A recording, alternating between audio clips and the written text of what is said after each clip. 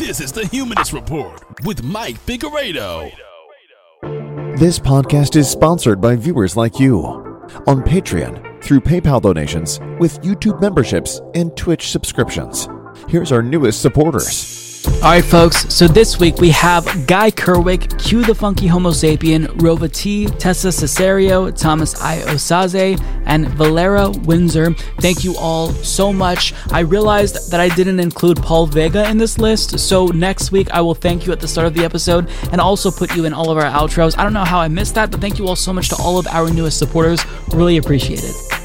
To support the show, go to patreon.com/Humanist Report or become a member by clicking the join button underneath any one of our videos on YouTube. Members get early access to most videos and get to participate in monthly Zoom Hangouts with Mike. Coming up, here's the biggest stories we talked about this week on the Humanist Report. We'll talk about the aftermath of the bipartisan infrastructure vote. Josh Hawley wants liberals to stop attacking masculinity. Tulsi Gabbard scolds Cori Bush on Fox News because she dared to criticize Joe Manchin, who is a child of God, I'll have you know.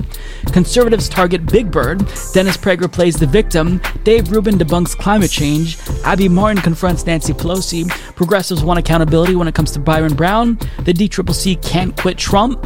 And Jason Call is running for Congress once again. We'll talk to him about his campaign and why this time things might turn out a little bit different. Enjoy the show. Well, by now I'm sure that you've heard, but the House voted on the so-called bipartisan infrastructure bill before the Senate voted for reconciliation, which means that Build Back Better is probably dead. And you might think that that's just a little bit too presumptuous because we don't know and the president is still promising a vote on it, but I think that the writing is on the wall. Corporate Democrats like Joe Manchin and Kyrsten Sinema, they don't care about Build Back Better. They don't care about the budget reconciliation bill. All they wanted was their corporate toll road bill. That's what their donors wanted. There's a reason why Republicans supported it as well. And so you gave them exactly what they wanted if you are a progressive in the House of Representatives. It was really important that these bills get linked together.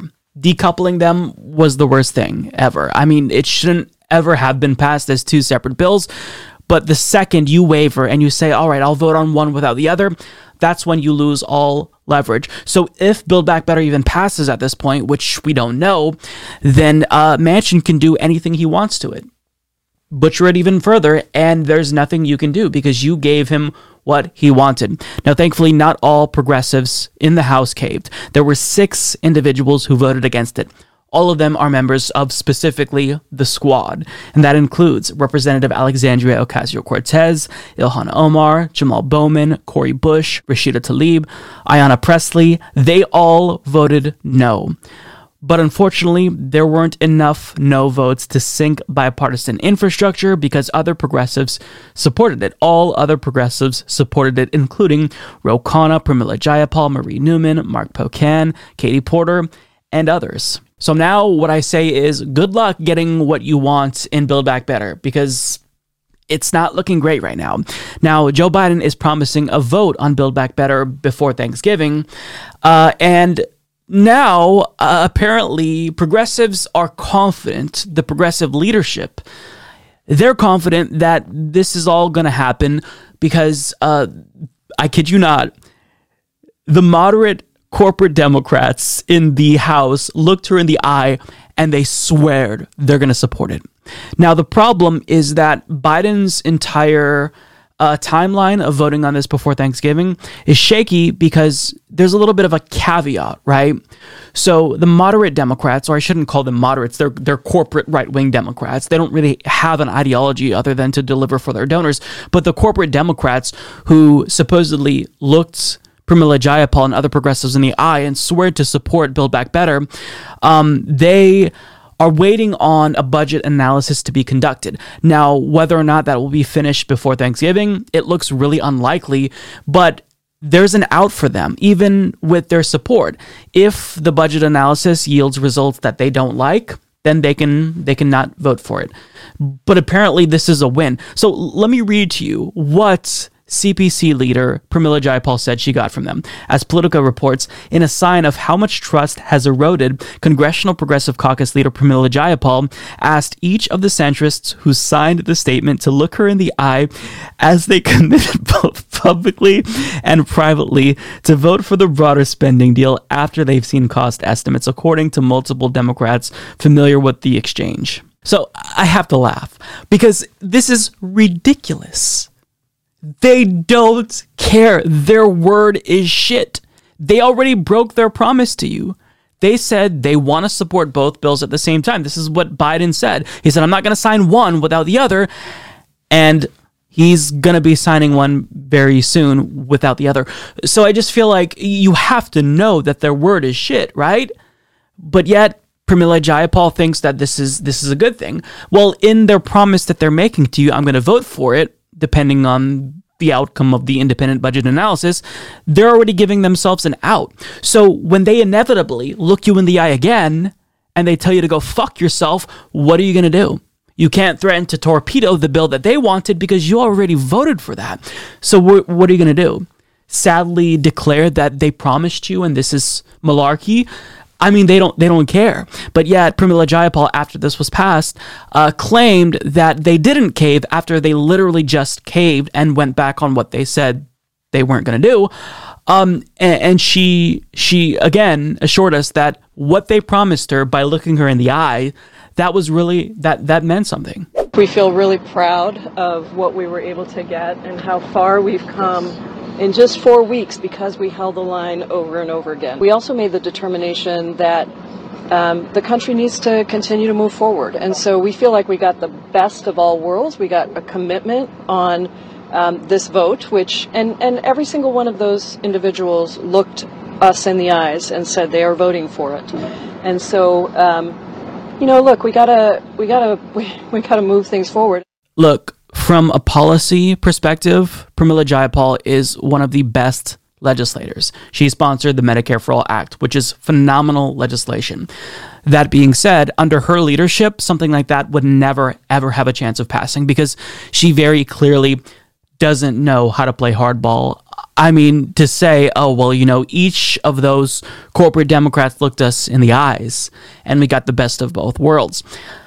I mean, it's just, it comes off as extremely naive to me, and I don't think that progressives are ever going to have much leverage so long as she's the leader. But look, I could be proven wrong, and if she disproves me and Build Back Better gets passed and it doesn't get butchered further, great. I want to be proven wrong here, but I know how politics works. I know how sleazy and trifling these fucking corporate Democrats are, and the fact that she doesn't when she's inside, she knows how the sausage is made, it really makes me feel hopeless. Now, she may have gotten this pinky promise because each corporate Democrat looked her and every progressive in the eye and they said, we're going to vote for this so long as the budget analysis doesn't make us upset. But there's nothing that she got from Joe Manchin and Kyrsten Sinema. They can still say, you know what, that $550 billion investment into climate, cut it in half, cut it in more than half. What are you going to do? You can't say anything. So what's to stop them from butchering it even more? Because your corporate Democrat colleagues in the House might be making you this promise and you might trust them. But what's to stop corporate Democrats in the Senate from tanking everything because you voted for the bill that they wanted you to vote for? Well, in an interview with Jen Uger of TYT, Ro Khanna answered this question before caving and voting for this bill. And as you're going to see, he admits there's not really anything that's going to stop Manchin from butchering it, but we do have something that's really great. It's gold as a currency in DC, and that is a promise to the president. We think. We're not sure, but we think. This is an important news point in the question here, because you're saying that Biden has some sort of implicit promise from Manchin and presumably Sinema that they're going to vote for this version of the bill with 1.75. The framework, whatever that means. And Manchin is saying, no, I'm not giving any promises. So what's actually happening here? Does Biden have Manchin and Sinema's promise, or doesn't he? I think publicly Manchin doesn't want to make those commitments, but our belief is that the president has a private a commitment from 50 senators that he can pass this, and that he didn't come to us for many, many months, and he only came to the progressives once he had that commitment. I personally believe that he will pass the Build Back Better agenda, that Manchin ultimately will be a yes vote. But I acknowledge that the most popular provision in this was the Bernie Sanders increase dental, vision, hearing, and dental and vision are out. So I grant you that the bill has lost popular provisions that it should have. It should have a much more robust prescription drug negotiation. It should tax the billionaires and the corporations. It's not raising corporate tax rates because of Senator Sinema. So I'm not here to sort of sugarcoat things. What I'm saying is that we have a moderate president. We didn't win with Bernie Sanders or Elizabeth Warren. In light of that, he's adopted a lot of progressive policies like childcare, universal preschool, and most importantly, climate. And this is significant progress in light of the circumstances. And that's where the disagreement is. Among not just us, but amongst people who've been critical of the caucus. So, Representative Connor, we're not even talking about disagreement. I think that what remains of the bill is, I think the negotiations went terribly. I agree. So basically, what progressives got is a lot of promises by people who are liars, who represent nobody but their corporate donors. And now they gave away their leverage. There is nothing stopping Joe Manchin and Kyrsten Sinema from completely destroying and dismantling what is left of Build Back Better. And the fact that we're still being told that this is a victory for progressives and that we got the best of all worlds, it's delusional. So I am incredibly disappointed in the progressives who caved. But for the progressives who stood their ground and did not cave, like AOC, they explain how now this is kind of an issue, because if we pass the bipartisan infrastructure, which we did, and that's signed into law, but we don't get Build Back Better, then we're doing more harm than good overall. So she explains this very eloquently in a thread. On the issue of climate, think of the bipartisan infrastructure as a lock and Build Back Better as the key. Locks only open with keys. BIF, climate benefits, only unlock with BBB's provisions. If we message BIF as good on climate alone, when it's not, we stop the pressure for BBB's passage. Do not let this happen. The desire to pass both together isn't the unnuanced stance some pundits think it is. BIF has a lot of bad stuff in it. That's how we got GOP votes. It also has a lot of good stuff in it. What you're hearing on TV. Passing BBB unlocks BIF's climate goals, so the good prevails. If BBB isn't delivered with BIF's oil and gas locked in, we're in trouble. That is what makes it a huge gamble. So again, we need pressure to deliver the promise on BBB. For anyone middle-aged and younger, let's hope this ain't Kyoto all over again, because we're going to live with the outcome. So she raises a really important point. If BIF passes but BBB fails ultimately, we're worse than we were before. And by passing the so-called bipartisan infrastructure bill, which is really just the corporate toll road bill, well, I mean, all the pressure is gone. What pressure, what urgency is there to pass BBB? Because you just got a major win. And you could sell this as a win if you're a corporate Democrat. And really, this momentum is gone for BBB because you're claiming it's a win. And there's an example as to how Democrats are already doing this. So Biden claimed on Twitter that what this would do, what the bipartisan infrastructure bill would do, is it would allow every kid in this country to be able to turn on the tap and drink clean water. But AOC explains how this is factually incorrect. This bill is being oversold. She writes, the cost to replace every lead pipe in the United States is $45 to $60 billion. BIF only gives $15 billion. Without BBB, many communities historically denied clean water will continue to be denied. Build Back Better has led money for disadvantaged communities. We must keep pushing for Build Back Better. It's not just that we made these promises before. Look at how the infrastructure bill is being messaged now. I respect the president and the legit feat he just accomplished, but this is simply wrong. We did not fund the replacement of every child's pipe, and we shouldn't tell people we did, but they're doing it. And now Joe Manchin can say, look, we just spent 1.5 trillion on infrastructure. So why should we spend another 1.75 trillion on Build Back Better? It's just because progressives caved, now they have no say. They're completely legislatively irrelevant. Their input is not valued. They caved. 6 didn't, though. Those members of the squad should be commended. But the other members, like Pramila Jayapal and Ro Khanna, who are part of the Congressional Progressive Caucus, who did cave, they need to reevaluate whether or not they're actually good at fighting for their priorities, because you might support the correct policies, but strategically, if you're doing everything that is kind of working against you, then you need to reevaluate how you fight for things. Because what we saw overall from the Congressional Progressive Caucus was strength at first, but ultimately they caved. And the corporate wing of the Democratic Party banked on them caving. And they were right to make that guess. They were right to assume that they were going to cave, because they did. So I am going to be watching closely to see what happens, but I would not be surprised if Build Back Better is not passed before Thanksgiving, and I wouldn't be surprised if it was watered down even further and Manchin and Sinema still don't support it. This is bad.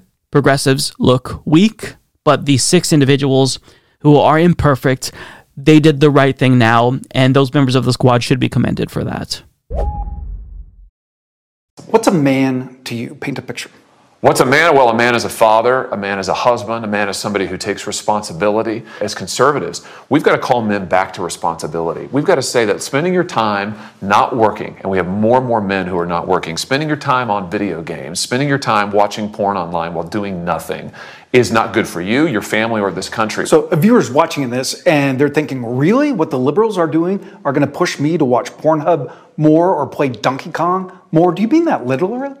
Well, what I mean literally is that I think the liberal attack, the left-wing attack on manhood says to men, you're part of the problem. It says that your masculinity is inherently problematic. It's inherently oppressive. That was Senator Josh Hawley trying to explain to an Axios reporter while keeping a straight face that the attacks we're seeing on masculinity is leading to more and more men playing video games and watching pornography. Now, being the bastion of masculinity that he is, this pencil neck knows how important masculinity is for men. I mean, look at him. Look at this face. Does this not scream masculinity? Beta. Is this not a Chad? This is a very masculine man here, okay? So he knows. So lately, he's been on a tirade against these attacks on masculinity. What are the attacks in particular? Well, he doesn't necessarily say, but last week he kind of said the same thing as he told this Axios reporter, that more men are going to result into watching porn and playing video games if these attacks on masculinity continue. We'd be surprised that after years of being told that they are the problem, that their manhood is the problem, more and more men are withdrawing into the enclave of idleness and pornography and video games. I found the comment by one young man to a Wall Street Journal reporter particularly evocative and particularly heartbreaking. He said, "I'm sort of waiting for a light to come on so I can figure out what to do next." Oh, I'm sure it's definitely because his masculinity is being attacked. Definitely. That's 100% what it is. Now, first of all, I just want to ask him, who's saying this? And what are they saying in particular that is leading to men feeling, I guess, embarrassed by their own masculinity? Because that's not what I've seen personally. But notice how there's no specificity in whatever case he's trying to make. It's just not very compelling. He's making it up. It's almost incoherent. Like, I don't know what he's trying to say. Second of all, sure, I think that more and more people are resorting to video games, which is not inherently bad. I think more people are watching porn, but is it really because they feel as if their masculinity is being attacked, or is it because life fucking sucks because of the late-stage capitalist hellscape that people like you helped to build? I mean, people are working longer hours for lower wages, and maybe for them, video games is their only escape. Is that so bad? Is that really a bad thing? I mean, we shouldn't have to find escapes. Life itself should be good enough. We should have a government living in the richest country on the planet that actually provides for us so we don't feel inclined to find escapes. But nevertheless, he's not blaming the actual causal mechanisms here. He's not blaming the institutions. He's not blaming capitalism. He's blaming attacks on masculinity. And notice how there's this implication that anyone who plays video games, well, I mean, that's just inherently bad. You know, if you watch porn, you're a bad person. But that's not actually the case. The Association for Psychological Science actually found that playing video games boosts visual motor skills. And on top of that, a study published in Psychological Medicine found that boys that play video games are actually at a lower risk of experiencing depression. That's a good thing. And contrary to popular belief, a meta-analysis of 28 studies dating back to 2008 found that video games don't actually make players more violent. Video games and porn, these are things that are fine, in moderation, of course. I mean, you don't want to become so addicted to something that it ruins your life, so perhaps he's speaking about the addiction of video games. But video games overall, they're a net benefit to people overall who play them. I think that making young men less susceptible to be depressed, that's a really good thing. But yet he's making it seem as if it's a bad thing, when that doesn't make sense. But look, none of this matters, right? None of this matters, because Josh Hawley is just trying to use this issue to distract people from the fact that as a so-called populist, he self-identifies as a right-wing populist, but yet he offers no solutions, no benefits to people, no economic prescriptions for what we should do. He has nothing. So he has to fabricate issues to make it seem as if he knows the underlying issues in society. That's why you're so miserable, and people are miserable. But it's because, masculinity. It's because you're playing too many video games. No, actually, it's the system which you're helping to perpetuate. He would never actually challenge the status quo in any meaningful way. He wouldn't use his power as a U.S. senator to do anything to benefit the lives of people. So what does he do? He chooses to scapegoat societal issues on irrelevant things, like attacks on masculinity or immigrants, when in actuality, it's the late-stage capitalist status quo that he supports. We're living in the dystopia that right-wing capitalists want. This is your society, right? This is the free market hellscape that you've created. And rather than celebrating, they're acknowledging, rightly so, that things are bad and people are miserable, but yet they won't blame the system that created this mess, that created all of this misery and depression and poverty. They refuse to acknowledge it. So what do? They make things up. It's attacks on masculinity. It's critical race theory. It's political correctness. It's wokeness. It's cat in the hat. It's vaccine mandates. They create all of these issues to distract you from the hell that they've basically created for all of us. It's just truly on brand for modern day Republicans who have no substance. All they have is culture war nonsense like this, and it shows. Unless they actually put forward any meaningful solutions that would materially benefit people's lives, they're going to continue to resort to fake issues that they fabricate like this. Masculinity is under attack. Video games are bad. It's just truly, it's predictable. What the hell are we going to do without men? You look around the city here, you see all these buildings go up, these men, they're doing impossible things, they're under the streets, and that's not toxic masculinity. That appalling phrase. It's what keeps the world going round. And if we had any sense, we'd understand that instead of doing everything at every possible moment to label what we have in the West as oppressive and patriarchal and fundamentally predicated on power of all the insane propositions. All right, so I'm not sure how many of you saw this, but last week, after Terry McAuliffe was defeated by Glenn Youngkin in Virginia's gubernatorial race, Tulsi Gabbard, a Democrat, took to Twitter to talk about how excited she was that Glenn Youngkin, the Republican, had won. She wrote this: McAuliffe's loss is a victory for all Americans. Why? Because it was a resounding rejection of efforts to divide us by race, the stripping of parental rights, and arrogant deaf leaders. This benefits us all. Now what she's referring to is, of course, CRT, critical race theory. And she thinks it's divisive and it shouldn't be taught in schools. Well, I've got great news for you, Tulsi. It's not being taught in schools.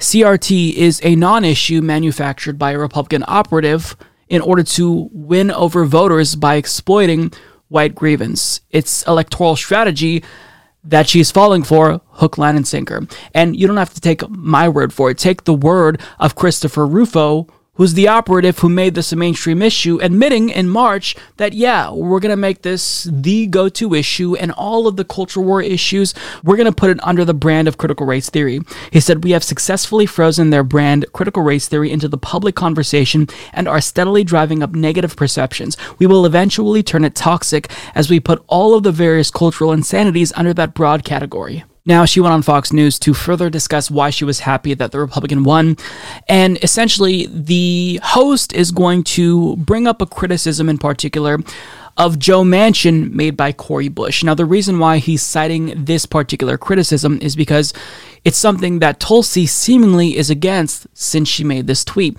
So Cori Bush is going to say that Joe Manchin, his lack of support for BBB, Build Back Better, is anti-black. And so since Tulsi Gabbard is presumably going to view this as the divisiveness that she supposedly hates because it's race baiting, it's unnecessarily invoking race when that's not necessary. She should just she should be able to swat this aside. He's kind of teeing up an easy way for her to make her pitch, but she's gonna take this in a really weird direction, and her criticism of Cori Bush is a wee bit stupid. So I don't even know how to set this up. Let's just watch. I'd love your response. It's such an important thing for everyone to see that this is the way some Democrats speak. This is Cori Bush, Representative Cori Bush, speaking about a disagreement with Joe Manchin, her colleague, on the spending bill. This is how she put it. Joe Manchin's opposition to the Build Back Better Act is anti-black, anti-child, anti-woman, and anti-immigrant.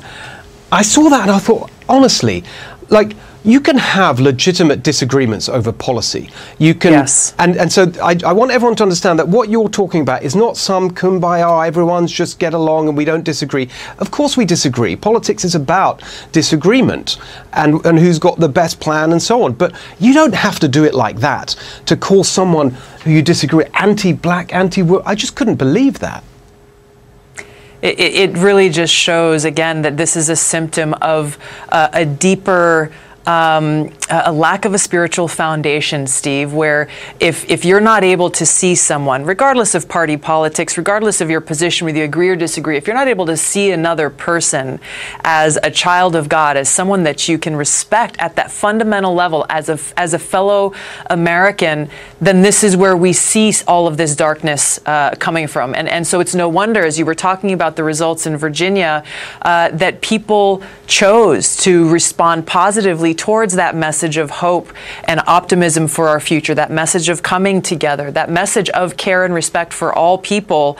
And this is, again, this is where I find hope for our future. If we go back to those fundamental values and principles of who we really are, then this is how we can come together. What a lovely platitude. Just beautiful words there. Love it. Now, for the record, I think that Cori Bush's criticism of Joe Manchin is not very persuasive. I don't doubt that Joe Manchin is anti-black, but he's not refusing to support Build Back Better specifically because he's anti-black. He's refusing to support Build Back Better because he's corrupt. He's taken millions of dollars from fossil fuel donors, and Cori Bush pointing that out, which is objectively true, I think would be a lot more persuasive to people, because if you say that he's anti-black, he doesn't give a shit. But if you actually call out his donors, that's when you really shine a light on what his motivations are. So I think that there is a substantive critique to make of Cori Bush's criticism of Joe Manchin.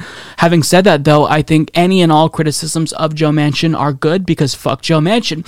But Tulsi Gabbard doesn't criticize the substance of Cori Bush's statement there. Here's why she's mad about what Cori Bush said about Joe Manchin. Specifically, she doesn't like it because it speaks to a lack of a spiritual foundation. What? Because if you're not able to see someone, in this instance, Joe Manchin, quote, as a child of God, as someone that you can respect at that fundamental level, as a fellow American, then this is where we see all of this darkness coming from. Okay, this is, one, incoherent, and two, deeply stupid. I don't believe in the religious dogma that you're peddling. So we're trying to talk about what's happening in the real world, not in the metaphysical or spiritual realm. So none of this means anything to me. And if we're actually going to take her seriously here, why is it that it's Cori Bush who lacks the spiritual foundation and not Joe Manchin? Why isn't the darkness emanating from him, who's denying his constituents policies that they desperately need to survive? Why isn't he the one that isn't seeing that they're children of God?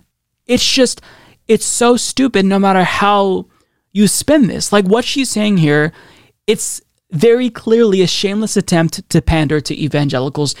And it's so embarrassing because she sounds silly. And this whole grift that she's doing where she's brought onto right-wing programs as the token Democrat isn't really persuasive if you literally just say the same things that Republicans say and you don't change anything. And if you look at the YouTube video where the segment was posted, it talks about how Tulsi addresses the far left. Now, I don't know that that's her words, but I mean, she's being brought on to attack the far left. And what does she do? She sounds like fucking Franklin Graham as she criticizes Cori Bush.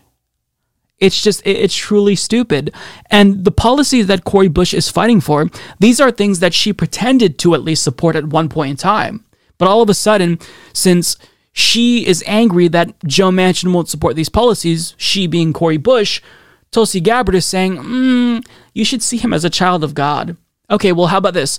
No, fuck Joe Manchin. He's not a child of God. I'm sure that if God were real, he would reject Joe Manchin and send him straight to hell because he's a piece of shit who is literally helping to destroy our only habitable planet.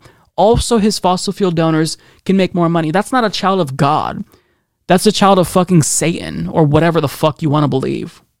So it's truly nonsensical. And she adds, it's no wonder since you were talking about the results in Virginia that people chose to respond positively towards that message of hope and optimism for our future. Yes, because Glenn Youngkin essentially ran a campaign that in a nutshell was CRT bad. And to her, she saw that and she thought, wow, this is so inspirational. This gives me so much optimism for the future.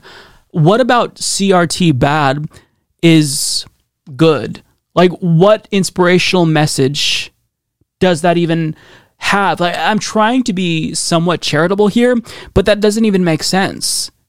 That doesn't even make any sense. CRT is about banning basically any history that portrays America in a negative light in schools. Most people don't see CRT until they're in law school or graduate school, as was the case with me. So I don't know if they're trying to conflate history lessons with CRT. Either way, it doesn't matter because this isn't a real issue. It's not a real issue. It's a fake issue. It's a substance-free issue. But that's great for Tulsi Gabbard, who is not a very substantive politician or political commentator now. But either way, I mean, what she's doing here in pandering to evangelicals and suggesting that Cori Bush, of all people, even if you disagree with her criticism, is lacking a spiritual foundation. Well, as I see it, Cori Bush hasn't sold her soul in order to make money. Joe Manchin has. He sold out to the fossil fuel industry. Tulsi Gabbard sold out in order to make money by posting on Rumble, a right-wing website bankrolled by billionaires. But apparently it's others who lack spiritual foundation. Sounds like that's projection. It seems like if anyone lacks spiritual foundation, it's you, Tulsi Gabbard. But that doesn't actually even matter because spirits aren't real and you just sound like a stupid person. So, yeah. Last week, we got some pretty encouraging news as it relates to the COVID-19 vaccine. The CDC is now recommending that children ages 5 to 11 can be vaccinated with the Pfizer COVID-19 vaccine. Now, this is something that I think that sane, rational, science-trusting, modern medicine advocates have no issue with. It's good news. Children previously didn't have any form of protection aside from masks, and now they can get the vaccine. This is really good. But instead, anti-vaxxers are turning this into a bad thing because I guess this is some form of control and they're trying to microchip your children. I can't even keep up with the conspiracies. But overall, if you trust modern medicine, which we all rely on to survive, then this is good news. But of course, there's going to be people in society who are against this. They're against vaccines generally speaking, and they're always going to move the goalpost. At first, masks and lockdowns were bad, then vaccines were bad, then vaccine mandates were bad, then vaccines for kids are bad. There's always going to be something. People are just pro-plague, and we have to accept that as a society, but that doesn't mean that we can't make fun of them. And that's what we're going to do. So CNN brought on Big Bird to educate children about vaccines. Now, I don't think many children are watching CNN. At least I hope not. But, this is something for the parents to show to the kids, and it's cringeworthy, but let me just show you what I'm talking about, and then I think that just by watching a little bit of this, you'll see why right-wingers and anti-vaxxers were so outraged. Hey, Erica. Hey, Big Bird. Hi, everyone. Hello there. Oh, and, hi, everybody. Oh, hi, Granny Bird. Oh, my goodness. Is that Dr. Sanjay and Erica? Oh, it's so great to see you. Oh, now, go ahead and ask your question, grandson. Oh, okay, Granny Bird. All right, my question is, my Granny Bird said that I might get the vaccine, and, well, what is a vaccine? Well, that is a good place to start, right? Think about it like this, Big Bird. Your body has a lot of these teeny tiny helpers that are there to protect you. What the vaccine does is train those helpers to fight the virus. That way, if you ever get COVID germs, your body knows just what to do to beat it, and that can help you from getting sick. You've been getting all kinds of vaccines since you were a little bird, probably. So you get the point. People were apoplectic over this fucking segment. I swear, this has been the main thing that many conservatives have been talking about now for days. And they're seeing it as some new thing in society where it's like, wow, you're taking these beloved figures of children and you're turning them into propaganda tools. Except this isn't the first time that Sesame Street has actually educated children about vaccines. They've done this in the past. And also, it's not the first time that these characters have been used for propaganda purposes. So when I was a child, they used one of my favorite cartoons, Teenage Mutant Ninja Turtles, to sell anti-drug propaganda to children. Case in point. Hey, Joey, I got some stuff you just gotta try. What is it? Pot. Marijuana. Oh, well, I don't know. What, chicken? Joey's in a jam. What should he do? Cake. Get a pizza. Excellent. Get a pizza. Get real. Get out of there. You got it. Let's see if Joey's that smart. I'm not chicken. You're a turkey. He's right. Drug dealers are dorks. Don't even talk to him. Cowabunga! I'm not a chicken. You're a turkey. That was like one of many anti-drug PSAs that I remember as a child with my favorite cartoon characters. So, I mean, look, the point is that this is nothing new. It's not some new form of manipulation for children. The government has used cartoon characters for propaganda purposes in the past. This shouldn't be something that is cause for hysteria. But of course, since the Republican Party is all in on culture war nonsense, of course, they're going to turn this into their next big focal point. At first it was Cat in the Hat, then it was Mr. Potato Head, and then other characters, and now it is going to be Big Bird. And sure, they've been talking about it for the last week, but this is going to go on for months, I can assure you. So, of course, Fox News has been featuring prominent tweets from Republicans and fascists where they complain about the, quote, indoctrination. Ted Cruz called out government propaganda, which is interesting considering the fact that he's part of the government and he goes on right-wing propaganda networks himself. But let me just show you how conservatives are sounding the alarm in various ways. Here's the first video clip I want to show you. The media, as we're describing, is already laying the groundwork for new vaccine mandates for children. 5 to 11-year-olds have been approved for the vaccine. Now, Sesame Street is getting in on the act. A Sesame Street town hall on the ABCs of the coronavirus vaccine. Let's watch together. Does Rosita have a boo-boo? Oh, no, Amita, this is from my COVID vaccine. My mommy and my papi took me to get it this morning. My mommy and my papi said that it will help keep me, my friends, my neighbors, my abuela, all healthy. Your parents are absolutely right. COVID vaccines are now available for children 5 years and older. And the more people who get them, the better we're going to be able to help stop the spread of COVID and keep everyone healthy. I didn't know that Sanjay Gupta still had a voice after it was taken from him by Joe Rogan. But look here, meanwhile, Carol, that's not all. New York City is bribing elementary school kids. $100 if you get the shot. What are your thoughts on this propaganda and bribery? Well, there's a reason that they're doing it, right? Because it doesn't make sense otherwise. People aren't going to give their kids a shot that they don't need, and they're unable to explain why kids need this vaccination. I mean, in that clip, you know, I'll protect my community and my abuela, but how? How are you going to do that? Kids, you know, according to Dr. Fauci, don't really spread this virus very well. Kids are not that susceptible to it. We've just completely, you know, disregarded all the facts, and nobody wants to face that anymore. And you know, the truth is, if that show was real, Big Bird would be shamed right now for not having his vaccination yet, and how dare you? So that's really the reality. I think that kids are going to be forced into it, and they're going to be shamed into it, and it's really unfortunate because they really don't need it. I think Big Bird would be more than shamed. I think he would be fired very soon. PBS is a federally government-funded corporation. I'm pretty sure that qualifies under Joe Biden's orders. I think Big Bird's out of a job, according to the new vaccine mandates, Carol. Yep, vaccine mandates sure are bad. Now, let me not tell you about the one that we have at Fox News. It's just, this is propaganda. They're complaining about propaganda, and they're doing propaganda themselves.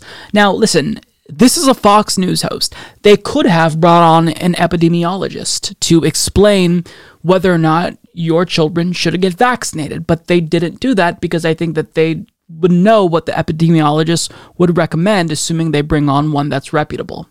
But instead, he brings on a New York Post columnist. I mean, this is a medical issue, so why would we want to hear from a New York Post columnist? If I'm a parent and I'm tuning into the news to be educated when it comes to, you know, a public health crisis and vaccines, I don't want to hear from some columnist. I want to hear from an epidemiologist. Fox News has the budget. They have the means to talk to an epidemiologist. Hell, I have the capability of talking to an epidemiologist. I did bring on an epidemiologist to talk about the COVID-19 vaccines and boosters and, you know, Delta. And it's really irritating to me that people can't see through this, but a lot of people are manipulated by this. Even though it's transparent propaganda, they love this. Now, one thing that I actually learned from that clip, if it's true, is that New York City is apparently paying children $100 to get the vaccine. That is really good policy because that's going to work. If I were a kid, I would throw a fit whenever I had to get shots. But if you told me that I could get $100, damn right I would get that fucking vaccine. Now, moving on, I do want to share another clip where a Fox News host brought on a Republican lawmaker to fearmonger about this. And, you know, he says the same shit that you're expecting him to say. Take a look. Government funded, I want to make that clear, PBS, government funded, is using Big Bird to push vaccines for children. Big Bird's account tweeted this out. I got the COVID-19 vaccine today. My wing is feeling a little sore, but it'll give my body an extra protective boost that keeps me and others healthy. Senator Ted Cruz responded this way. Government propaganda for your 5-year-old. One user wrote, "Holy cow, the indoctrination is real." Another joked, "What's the treatment for myocarditis?" In birds. And now the president is getting in on the act, tweeting, "Good on ya, Big Bird. Getting vaccinated is the best way to keep your whole neighborhood safe." Congressman, your thoughts? Well, you just saw this morning in the Wall Street Journal a story, and you referenced myocarditis, about the studies that are now underway about the harms that might befall our children and those that might take the vaccine and have these heart issues. And so it is incumbent upon the American people to want to defend their own families, take care of their families. And now you got the government, in its infinite wisdom, coming in and trying to do propaganda to encourage kids to do superheroes. Pfizer actually ran a commercial calling kids superheroes for going and doing this and getting the vaccine. It's absurd. This is why I've publicly said I will take no money from Pfizer. I'm not going to take any money from a company that's going to engage in that kind of propaganda. And frankly, I think Republicans, including the 13 who abandoned us on Friday and left us hanging in the wind, we need Republicans to stand up and say that we're not going to fund government on December 3rd with the continuing resolution if these mandates stay in place. So I'm calling on my colleagues to stand strong and not fund a government that's going to go do propaganda on our kids and put these unconstitutional mandates in place. Well, I am curious to know what part of the government actually got involved with a 6'7" fake yellow bird telling children not to go to their pediatricians, their doctors with their parents and work this out, but do exactly what the fake bird did? I mean, I think that's a fair question. That's what we have all been telling each other. Check with your doctor, see if it's the right thing for your child. Wow. No, there's no question. And look, Harris, my father is 79. He just turned 79. My mom's 72. They've got the vaccine. That's great. And it's up to them and their doctors. But now you've got the government going around trying to use propaganda, trying to encourage people this way and have a mandate. It's an un-American situation that an administration is trying to put that kind of power on the people. And the American people are waking up to what bureaucrats are doing every single day, undermining our freedoms and using PBS and using the long arm of government. And now I've got a constituent texting me just 30 seconds ago, right before we started, because now they're going to be forced out of a nursing home and hospital care because Medicare is bringing requirements that people have to be vaccinated if they're working in these nursing homes. We're losing care. We got Border Patrol agents that we're bleeding out. About half of our Border Patrol agents may leave. Law enforcement that are not on the job in New York. Firefighters that are missing. Why? Because of an unnecessary virtue signaling mandate from a president who barely even knows where he is in the morning. I mean, if healthcare workers refuse to get vaccinated, then yeah, they shouldn't be in healthcare. They shouldn't have their jobs. Listen, my father stayed at nursing homes before he passed away, and his immune system was non-existent. He was constantly getting sick, and if you get the COVID-19 vaccine, studies show that you are less likely to spread the virus. That doesn't mean that you're not going to spread it at all, but you're just, the likelihood that you spread it is substantially reduced. We talked about this in a video a couple of weeks ago. So if they're not willing to take action to protect themselves and the people who they're caring for, yeah, they shouldn't have a job there. They shouldn't have a job there. Period. End of story. And Chip Roy was talking about how, these vaccine mandates are unconstitutional and they impede on our freedoms. It sounds like he is a fucking snowflake to me, because they're not unconstitutional. We've had vaccine mandates since the founding of the fucking country. George Washington supported vaccine mandates. And, he really demonstrates how big of a snowflake he is when he talks about how bad it is that Pfizer is telling kids that if they get the COVID-19 vaccine, they are like superheroes. Now, he then says, well, you know what? Because of this, I am not taking money from Pfizer. And in theory, whenever I hear politicians say that they're not going to take money from a special interest, I think that's a good thing, objectively so. But it's not like this is some gigantic principled sacrifice that he's making, considering the fact that he gets most of his money from Wall Street and the fossil fuel industry.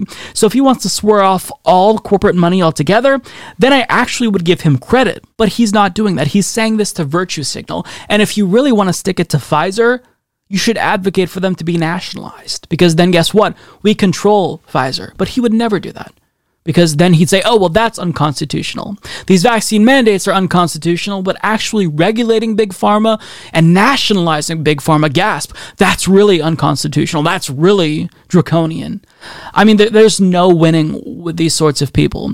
Now, I'll be honest, I don't have the qualifications to tell you whether or not you should get your children vaccinated, but people who are specialists, people who are epidemiologists, they have made a recommendation. And here's what they say. Quote, we know it's milder. We know children navigate it better than certainly older adults. Dr. Buddy Creech, a pediatric infectious disease expert at the Vanderbilt University Medical Center in Nashville, Tennessee, told NBC News senior medical correspondent Dr. John Torres on Thursday. But we also recognize that there's a burden of infection in children, and now we've got a tool to prevent it.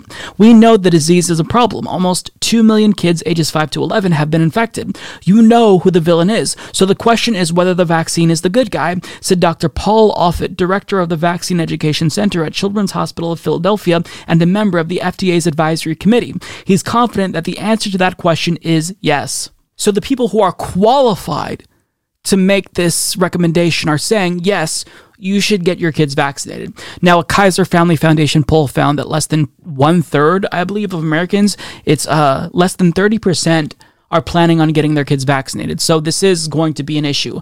But you shouldn't look at this and think, wow, what does a New York Post columnist think? What does Fox News say about whether or not I should make this really, really serious health decision about my child's life? I mean, if Fox News truly cared about your children, again, they would bring on an epidemiologist who specializes in this. They would talk to virologists, but they're not going to do that because their intended purpose is to disseminate misinformation and create propaganda. So if they brought on someone who knew what they were talking about, that wouldn't validate their narrative, then that would hurt them. So they bring on people who just tell you what you want to hear. And since you're already a Fox News viewer who's predisposed to think that vaccines are bad, then of course we don't want to vaccinate our children. When the experts are saying, yeah, you should get your children vaccinated. Yes, it is the case that they are less likely to get COVID-19. But still, this is an extra layer of protection, and we've weighed out the pros and the cons. We did a cost-benefit analysis, and ultimately we do think that you should get your child vaccinated. They've been vaccinated before. And, you know, the new thing that they're going to fearmonger about is vaccine mandates for children. They're trying to make this about that. But vaccine mandates for children has been in place for a very long time. I had to get vaccinated before I could start kindergarten. Many people already see vaccine mandates as something that's not controversial. But because this is a political issue that the GOP is, winning people over with, well, that's what they're going to harp on. So, I mean, Big Bird is the new focal point for the GOP and their culture war. And, if you thought that we've run out of characters to be outraged over, think again. I mean, I'm forgetting that Blue's Clues for celebrating gay pride was controversial a couple of months ago. It's never going to end. The GOP is going to cycle through all of these characters to be outraged over, even if they're not political, all because they have nothing to offer voters. They're not going to talk about materially what is needed to improve your lives, so they're going to keep talking about Mr. Potato Head and Big Bird and things that actually don't matter in your life.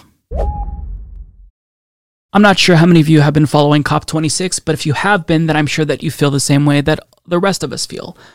Hopeless. Because even if world leaders are saying everything that they need to say, what matters more is the actions that they're taking to stop global catastrophe, and they're just not doing enough. You'll see the headlines about how, X country made Y commitment, and still, even if every single country fulfilled their obligations set out under the Paris Climate Agreement, even if they kept the promises that they're making today, it still wouldn't be enough. The planet would still warm more than 1.5 degrees Celsius, which means we get to see catastrophic levels of climate change when we're older.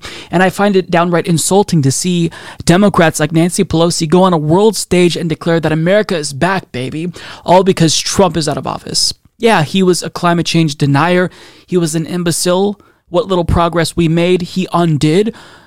But Joe Biden isn't the savior that Democrats are making him out to be. Joe Biden may be better than Donald Trump. He might be even better than Barack Obama when it comes to climate change. But I don't care about better. I don't care about nibbling around the edges. What I want to do is have a habitable planet when I'm as old as these politicians. And it just seems like they don't care about us. They don't care about our future. They don't care about our generations. They get the luxury of living to be in their 70s and 80s, but they're denying that to us. And if we are lucky enough to be around when we're their age, then who knows what we're going to see. So Nancy Pelosi took a question from Abby Martin of Empire Files. Now, she very clearly didn't know who Abby Martin is because Abby Martin is a real journalist. Now, Abby Martin asked her a question, and it really cuts to the core of Nancy Pelosi's hypocrisy and the problem with these politicians.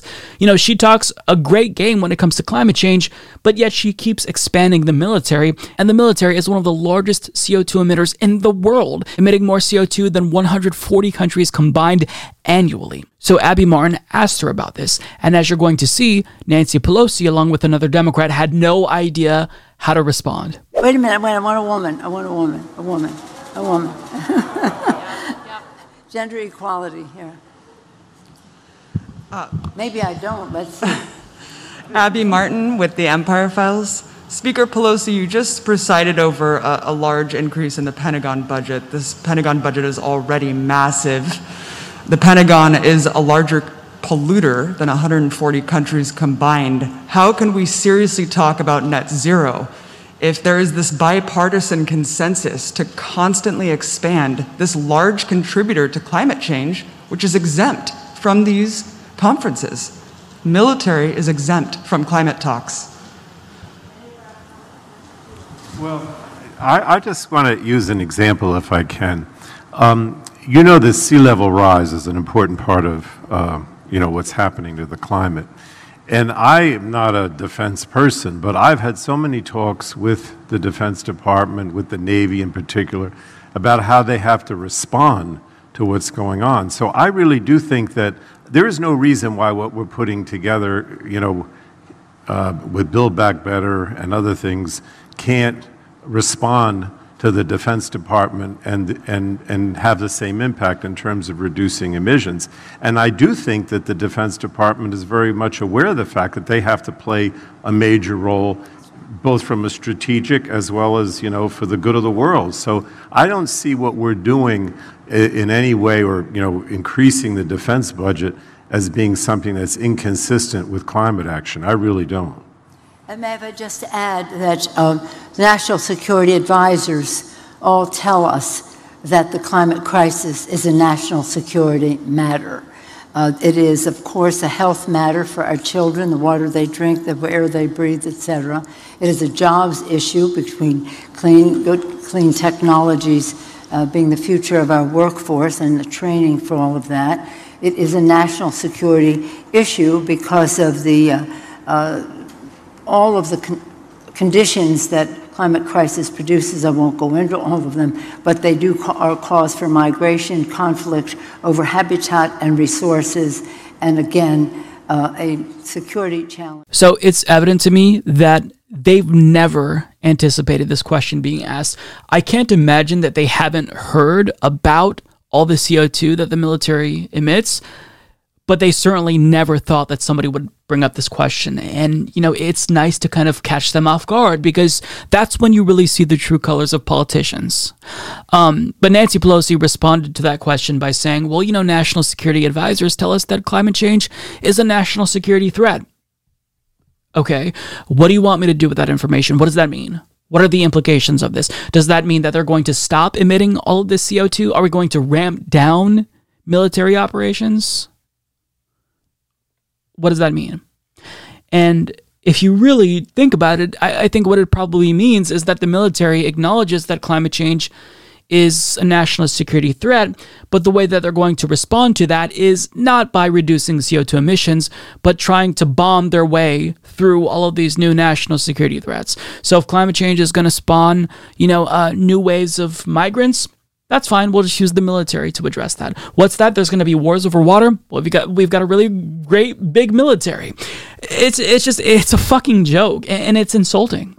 And Frank Pallone Jr., he chimed in and he said, I don't know how increasing the defense budget is inconsistent with climate action. Are you stupid? Because she just told you. Because the U.S. military alone emits more CO2 than 140 countries combined. So how can you not see how it's inconsistent? How do you not see why everything you're saying is hypocritical, because you're saying one thing and then doing something completely different? He also says, there's no reason why what we're putting together with Build Back Better and other things can't respond to the Defense Department and have the same impact. So are you saying that Build Back Better is going to see the military size be reduced? Because I don't think there's any provisions within BBB that talks about that. So what are you even saying? And this is the issue.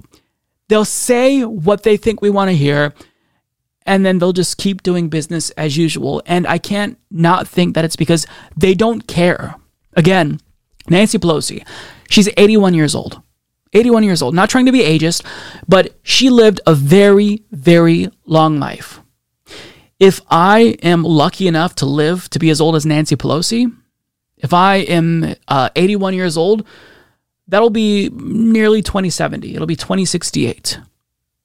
See, she gets to just see the beginning of catastrophic climate change, warmer weather, more extremes, more hurricanes. When I'm that old, I don't know what the fuck to expect. Who knows what world we'll be looking at? I'm sure I'll be seeing the beginning of the end of humanity's existence. I'm sure I'll see the start of society's unraveling. I don't know what the fuck to expect. Will I see wars over water?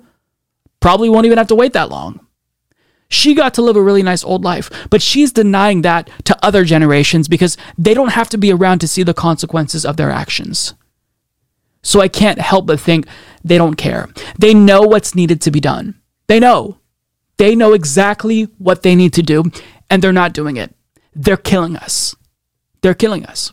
Now, to give you some more context about what Abby Martin was talking about, just so you know the extent to which the military emits, greenhouse gas emissions and why this is the case, Newsweek explains the U.S. military's carbon footprint is enormous. Like corporate supply chains, it relies upon an extensive global network of container ships, trucks, and cargo planes to supply its operations with everything from bombs to humanitarian aid and hydrocarbon fuels. Our new study calculated the contribution of this vast infrastructure to climate change. Greenhouse gas emissions accounting usually focuses on how much energy and fuel civilians use, but recent work, including our own, shows that the U.S. military is one of the largest polluters in history, consuming more liquid fuels and emitting more climate-changing gases than most medium-sized countries. If the U.S. military were a country, its fuel usage alone would make it the 47th largest emitter of greenhouse gases in the world, sitting between Peru and Portugal. Now, Forbes adds, a new report from Brown University has estimated that since the invasion of Afghanistan in 2001, the U.S. military has emitted 1,212 million metric tons of greenhouse gases. In 2017 alone, CO2 emissions added up to 59 million tons, more than many industrialized nations, including Sweden and Switzerland. BP's Statistical Review of World Energy records carbon dioxide emissions in different countries, and in 2017, total estimated CO2 emissions in Sweden came to 48 million tons by comparison. The U.S. military also produced more greenhouse gases than Morocco, Peru, Hungary, Finland, New Zealand, and Norway. According to the research from Brown University, the Pentagon would be the world's 55th largest CO2 emitter if it was a country. So it varies based on the report and how they calculate it, but looking at this graph here, the U.S. military is one of the largest emitters. This is from 2017. As you can see, it passed Morocco, Sweden, Finland, Switzerland. And again, this is just our military, not the country, just the military alone. It's almost inconceivable that this is real, but it is. And yet Democrats keep expanding the military budget even more. So when we're thinking about climate change, if you're not actually factoring in the military into this equation, then you're not doing enough. You're not doing enough, right? You're not serious about the threat that this poses to humanity. So I absolutely give Abby Martin credit for actually holding someone in power accountable and asking a good question. I will use this time, of course, to promote more good work from Abby Martin. She's working on a film right now. It's called Earth's Greatest Enemy. And I don't know if I can play the teaser trailer because it has music that might be copyrighted. But, I'll link to it down below. And if you're watching this on a different platform other than YouTube, you can go to earthsgreatestenemy.com to see the teaser. This is basically a full film about this very subject, the extent to which the U.S. military is one of the largest contributors to climate change. So overall, it's really nice to see these politicians squirm. But ultimately, if they're going to talk the talk, then they need to walk the walk, and we shouldn't applaud them for just doing the bare minimum and saying what they need to say. Now we're to a point where we have a limited window left to act, and we need to see some fucking action and not just nice words. Would you be living right by the water? We just came back from Miami, and in Miami, you've got all of these, literally these 30, 40, 50, $70 million houses all on the water, right? And they're telling us the sea level's rising. Yet why are all the rich people still moving to the water? Are they stupid? Or could it possibly be that all of this is really about control, and they're trying to usher in a whole bunch of policies that will enshrine that they always kind of stay in power and you eat bugs? Well, there you have it. Climate change has now been thoroughly debunked by political commentator Dave Rubin. Now, I'm not necessarily sure what motivates rich people, and I won't pretend to know what motivates them. Maybe it's greed, stupidity to an extent, but most of the rich people buying up mansions in Florida, they're really old. So part of the reason why they're doing that is because they're going to be dead long before Miami is underwater. So they don't really have to care about climate change. But I do know that Dave Rubin sounded a little bit different when it comes to the issue of climate change before he decided to take Koch brother money. So climate change, I can't believe that in 2015, still, when you watch cable news and whenever they're talking about climate change, they still bring on two people to debate it as if it's a debate. You know what I mean? It's not a debate. And fast forward to 2021, and Dave Rubin is part of the debate that he once denounced, and he's on the opposite side. He's now saying, oh, well, maybe this is more about control. I don't have a very good Dave Rubin impression, but you get the point. It's incredibly disingenuous, and he's saying this not because he believes it. In fact, I don't think that he believes anything that he says. He's saying this for money. But there is still kind of a question, at least when it comes to climate change. I wouldn't necessarily say it's a debate, but the debate is how fucked we are. And that's really difficult to determine currently. Are we really fucked, or are we really, really, really fucked as a species? Now, just to kind of give you a sense as to how bad it's going to get, the Juice Media put together an honest government ad, and this is a satirical video, where they kind of talk about the government's and the world leaders' ambivalence at COP24 and their refusal to take climate change seriously. And basically, as you can see, there's an emissions gap that's not being addressed. So this is where we need to be, and this is where we'd be if world leaders didn't break their pledges made at COP24. So even if they fulfill the commitments that they're making, that still wouldn't be enough. We're still fucked. So at this rate, we will surpass the 1.5 degree tipping point and set off catastrophic levels of climate change. So if this is a debate, I think I would be on the side of, hey guys, we're really, really, really fucked, and I think maybe we should take this a little bit more seriously. It's like we're driving really, really fast, and we know there's a cliff, and we're headed straight off that cliff, and world leaders at COP24 aren't necessarily suggesting that we swerve or we slam on the brakes. They're just saying, yeah, we know we're going to go off the cliff, but maybe we'll just go a little bit slower, tap the brakes. I mean, the end result doesn't change. We're still going off the cliff. We're all going to die. So the question is, why aren't we taking this seriously? And I think that you know the answer to that. It's because we are refusing to get off of fossil fuels. And this was addressed in that wonderful video by the Juice Media. And I want to play it for you here so you can see what I'm talking about. But you have to see the video in its entirety, and I want you to support them. So I'll give you a really quick snippet of their honest government ad. It is incredible. Hello, I'm from the government with an update on how we're handling the climate crisis. We know you're all counting on us to solve this problem so humanity can keep enjoying its favorite pastime, continuing to live on this planet. But you see, we've realized that we are the problem. And so, how should we put this? We're actually going to get us all killed. Look at this graph shaped like a penis because it shows how fucked we are. This is where we are now. And as we can see, it's already pretty fucked with massive fires, floods, heat waves, locusts, bullshit. This is what scientists call the stop here or we're fucked point. And this is where we're currently headed, or as scientists call it, net fucked by 2050. Okay, that's it. That's all I'm going to play because it's really good. So I'll link to it in the description box. If you're watching this on YouTube, go watch it and support the Juice Media. Their work is hilarious, but it's also, it's bleak. It's satire, but it's going to make you laugh, but also come away feeling maybe a little bit more depressed and hopeless. So don't watch it if you're in a good mood, but it's really good work. But essentially, the takeaway is that when we look at COP24, it's woefully inadequate. Leaders are saying what they think we want to hear, but they're not doing what needs to be done to actually stop catastrophic levels of climate change. Now, there was a really great clip from CNN, of all places, where Fareed Zakaria actually addressed this. And he explained how all of the good news that's coming out of COP24, that is something that's important and worth celebrating. Still, if the goal is to avoid disaster and save the human species, then we're just not doing enough. And we have to be honest about that. Take a look. Believe it or not, there is some real good news on the climate front this week. Approximately 100 countries announced an agreement to cut methane emissions 30% by 2030, closing a glaring gap in climate policy.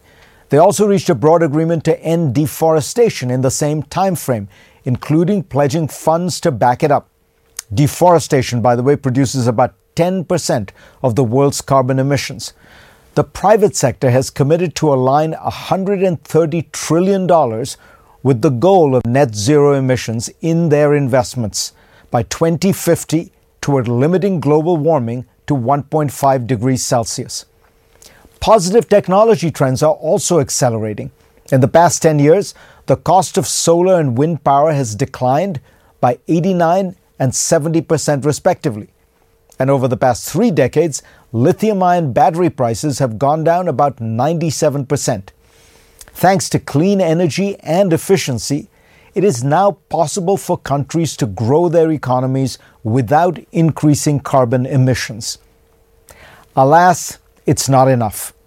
We need emissions to actually fall, and by a lot, not simply stay constant, and we are not on track for that to happen. Even if all countries follow through on the commitments in the Paris Accords, and most have not, that will reduce carbon emissions by just 7.5% by 2030. Experts agree that what we need to cut these emissions by is about 55% by that date, just to keep temperature rises under 1.5 degrees Celsius.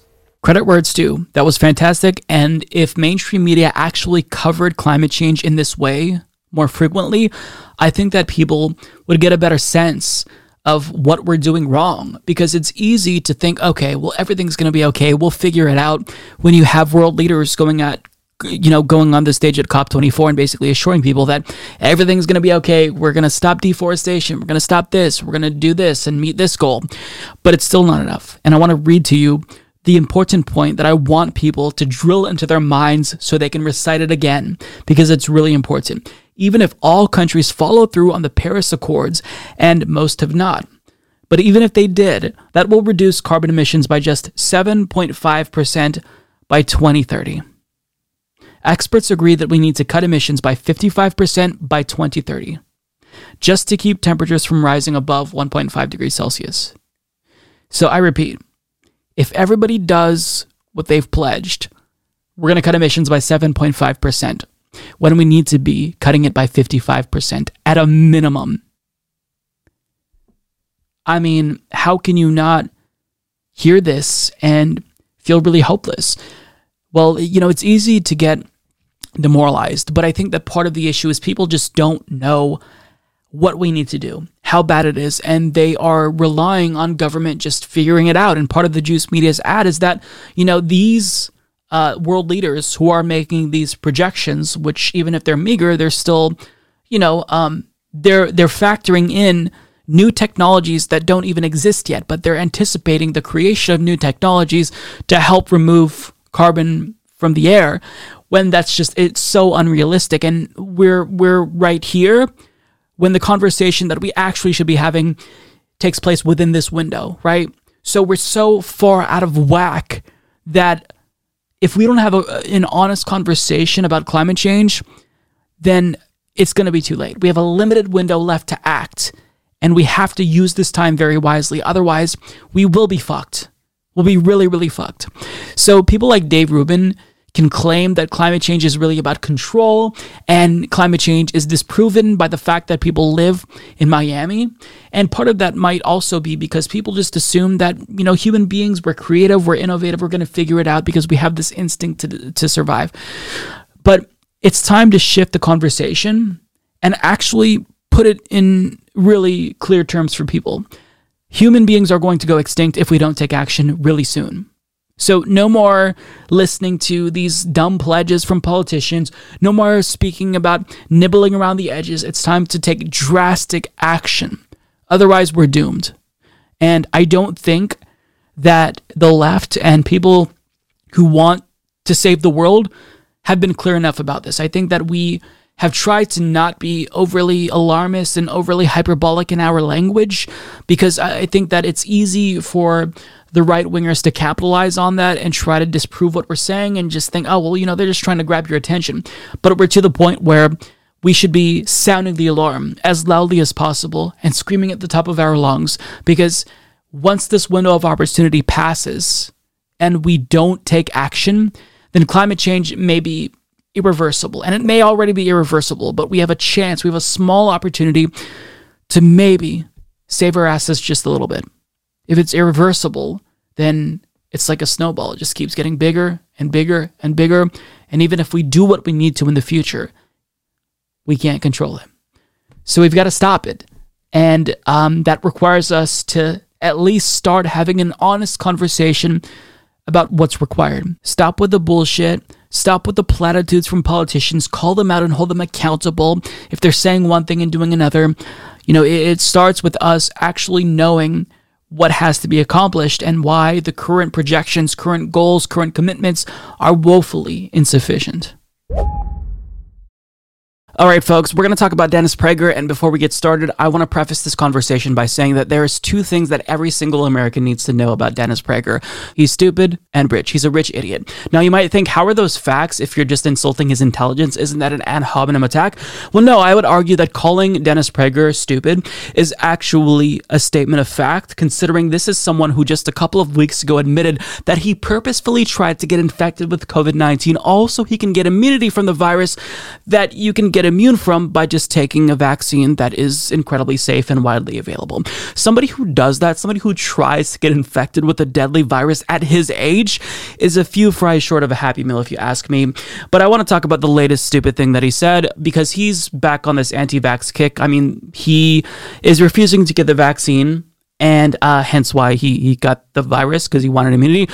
Anyways, he's refusing to get the vaccine and he's going to say something about anti-vaxxers, and it really proves that conservatives really want to be victims. They want to be perceived as, you know, these marginalized groups in society, or as marginalized as, if not more marginalized than historically marginalized groups in society. And he's going to compare anti-vaxxers to one historically marginalized community, but he's going to take it even further than that. Take a look, and then we'll dissect what he has to say when we come back. No, what she found funny was that she doesn't have a magic wand. But somebody in her party has a magic wand. The reason we're paying so much is because the magic wand of the Democratic president was to destroy the energy independence of the United States of America. With one magic wand, the man ruined our economy, ruined the ability of the lower and middle class to pay their energy bills. As in Germany, by the way. This is not just unique to the United States. Anywhere that you have people who are governed by fear of global warming, an idiotic, irrational, sick fear of extinction of the biosphere. I mean, do you understand the nonsense that we live with? If we survive this as a free country, historians will just ask, how did this happen? How did people get governed by irrational fears? Whether it is of the non-vaccinated who are the pariahs of America, as I have not seen in my lifetime any pariah group like this. During the AIDS crisis, can you imagine if gay men and intravenous drug users, who were the vast majority of people with AIDS, had they been pariahs the way the non-vaccinated are? But it would have been inconceivable, and it should have been inconceivable. They should not have been made pariahs. But this is kosher. This is okay. You can make the non-vaccinated. So it's a different America. Okay, lots to unpack there. So the first thing that I want to talk about before we get to his comments on the AIDS crisis is that he claims that if you believe in climate change, like the overwhelming majority of sane people and scientists, then you have an idiotic, irrational, sick fear. Now, it's weird that he says that as a conservative because the totality of conservative politics is to be irrationally fearful of things. Be fearful of the unknown. Be fearful of marginalized groups. Be fearful of immigrants. Be fearful of societal changes. That's conservatism. But yet he's saying that it's everyone else, it's liberals and leftists who are irrationally fearful and that's sick. I mean, I think this is projection, and it's already been confirmed through science, which he doesn't believe in, by the way, that conservatives are more fearful because there are differences between the brains of conservatives and liberals. At least there's evidence that that's the case. So a University College London study actually looked at MRI scans from liberals and conservatives, and they found that conservatives actually had increased right amygdala sizes, which kind of confirms that, yeah, you guys are the ones that are fearful, and it's no surprise that you're basing all of your politics on being fearful. But moving on from that, I just thought that was incredibly stupid. But he compared anti-vaxxers to gays during the height of the AIDS crisis. Anti-vaxxers today are bigger pariahs than gays during the AIDS crisis. Now, for him to say something like that, which is just ahistorical, is bizarre considering the fact that he was alive during the AIDS crisis. But nonetheless, he says that, can you imagine if gay men and intravenous drug users, had they been pariahs the way non-vaccinated are? It would have been inconceivable. It would have been inconceivable. Were you living on a different planet during the AIDS crisis, Dennis? He also said that never in his lifetime has he seen a pariah group like the unvaccinated. It's got to be like a kink that conservatives want to be the victims. And I'm not here to kink shame anyone, but he genuinely wants people to think that conservatives are the most hated, marginalized group in society. And I don't really even know how to respond to what he's saying right off the bat, but just at face value, I think that Marianne Williamson had the best response in saying, "My God, man, were you not there?" Exactly. Now, there's not really a way to debunk what he's saying. It's laughably stupid, and you don't have to debunk it. But for those of you who were not alive during the AIDS crisis, I want to show a 1982 news clip. This is from NBC Nightly News, where they were learning about HIV and AIDS, and they didn't really know what was happening, but they knew that this was a virus that was almost exclusively affecting gay men. Take a look. Scientists at the National Centers for Disease Control in Atlanta today released the results of a study which shows that the lifestyle of some male homosexuals has triggered an epidemic of a rare form of cancer. Robert Bazell now in Atlanta. Bobby Campbell of San Francisco and Billy Walker of New York both suffer from a mysterious newly discovered disease which affects mostly homosexual men, but has also been found in heterosexual men and women. The condition severely weakens the body's ability to fight disease. Many victims get a rare form of cancer called Kaposi sarcoma. Others get an infection known as pneumocystis pneumonia. Researchers know of 413 people who have contracted the condition in the past year. 1/3 have died and none have been cured. Death didn't scare me. It was living with this for a long time. That's more frightening than death. Investigators have examined the habits of homosexuals for clues. I was in the fast lane at one time in terms of the way that I lived my life, and now I'm not. The best guess is that some infectious agent is causing it. Today, researchers here at the National Centers for Disease Control said they had found several cases where people who had been sex partners both had the condition. The scientists say this probably means they are dealing with some new, deadly, sexually transmitted disease. The investigators see this as a serious public health problem. From an epidemic point of view, there have been more deaths from Kaposi sarcoma and pneumocystis pneumonia than have occurred with all the cases of toxic shock syndrome and the Philadelphia outbreak of Legionnaire's disease combined. Researchers are now studying blood and other samples from the victims, trying to learn what is causing the disease. So far, they have had no luck. Robert Bazell, NBC News, Atlanta. Okay, now let's try to put all of this into context. So you see this news report, and it's the early 1980s. You know that, there was this Stonewall riot, and there is a burgeoning LGBTQ plus movement in the United States, but you don't know anyone who's gay. At this time, many, if not most, gay people weren't out of the closet because it just wasn't socially acceptable to come out to your friends and your family members. So you learn that, not only are gay people this new thing that you've never heard of before, but on top of that, there's this gay plague of sorts. And this is happening at the same time when Ronald Reagan's moral majority emerged, when there was this reactionary pushback against this growing LGBTQ plus movement. So all of this kind of combined, and to say that gay people at this time weren't as big of pariahs as anti-vaxxers are today is just batshit fucking insane. And that's not taking into account the fact that the gay community, they saw sometimes more than a dozen of their friends die, and they didn't know why this was happening. They didn't know why it was happening.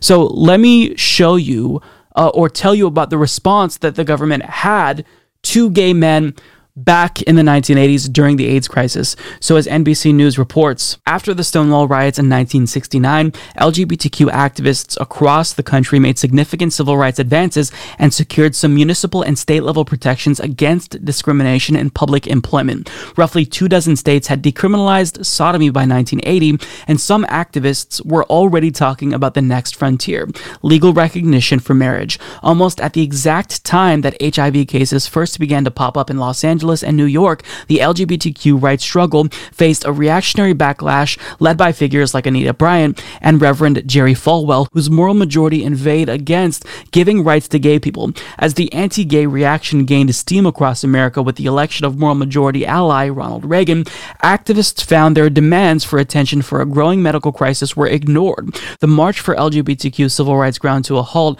after more than a dozen states repealed sodomy bans in the 1970s. Just 2 jurisdictions, Wisconsin and the Virgin Islands, decriminalized sodomy in the 1980s. In 1982, Larry Speakes, press secretary for Ronald Reagan, laughed when asked about whether the president was tracking the spread of AIDS. It's known as gay plague, the journalist asked. Some people in the room chuckled. I don't have it, do you? Speakes snapped back as the room erupted in laughter. Do you? You didn't answer my question. How do you know? In other words, they're gay. We don't care. Let them die. That was the response from the government. Now compare that with COVID-19 today or in 2020. And what was the response? The government poured billions of dollars into the development of a vaccine. And even in America, a late-stage capitalist hellhole, the vaccine is free. It's actually free. Everyone can take it, and it's widely available. Back then, they didn't care. But at least the government acknowledges that this pandemic is bad, and they're taking action to stop the pandemic. They're trying to save lives. In fact, the vaccine itself has already saved nearly 300,000 lives, according to an estimate by the Yale School of Public Health, and it prevented more than 1 million hospitalizations. So in effect, the response today to anti-vaxxers by the government is, hey, please take this vaccine, it'll save your life. Whereas in the 1980s, during the AIDS crisis, the response from the government to gay people was, don't really care if you die, go away. We don't like you, we don't want you here. A little bit different, don't you think, Dennis Prager? But he knows this. He knows this. And being hyperbolic is how he gets people to pay attention. In a way, we're kind of feeding into what he wants, right? He wants the eyeballs on him. This is someone who is incredibly stupid. He's reactionary, and he just likes attention. Any attention, even if it's negative, is good for him. It raises his profile. But I think that to say that anti-vaxxers are bigger pariahs than gay men during the height of the AIDS crisis, there's something uniquely stupid and offensive and evil about that, quite frankly, because there is no comparison. There really is no comparison.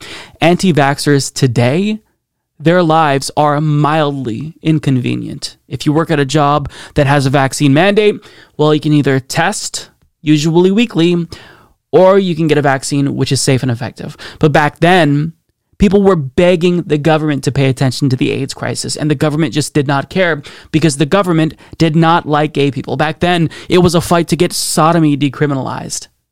So it's a little bit different, and I think that the history here is important because when a conservative reactionary says something that's ahistorical, I think it is important to correct the record, especially if you're younger and you don't really know about the history.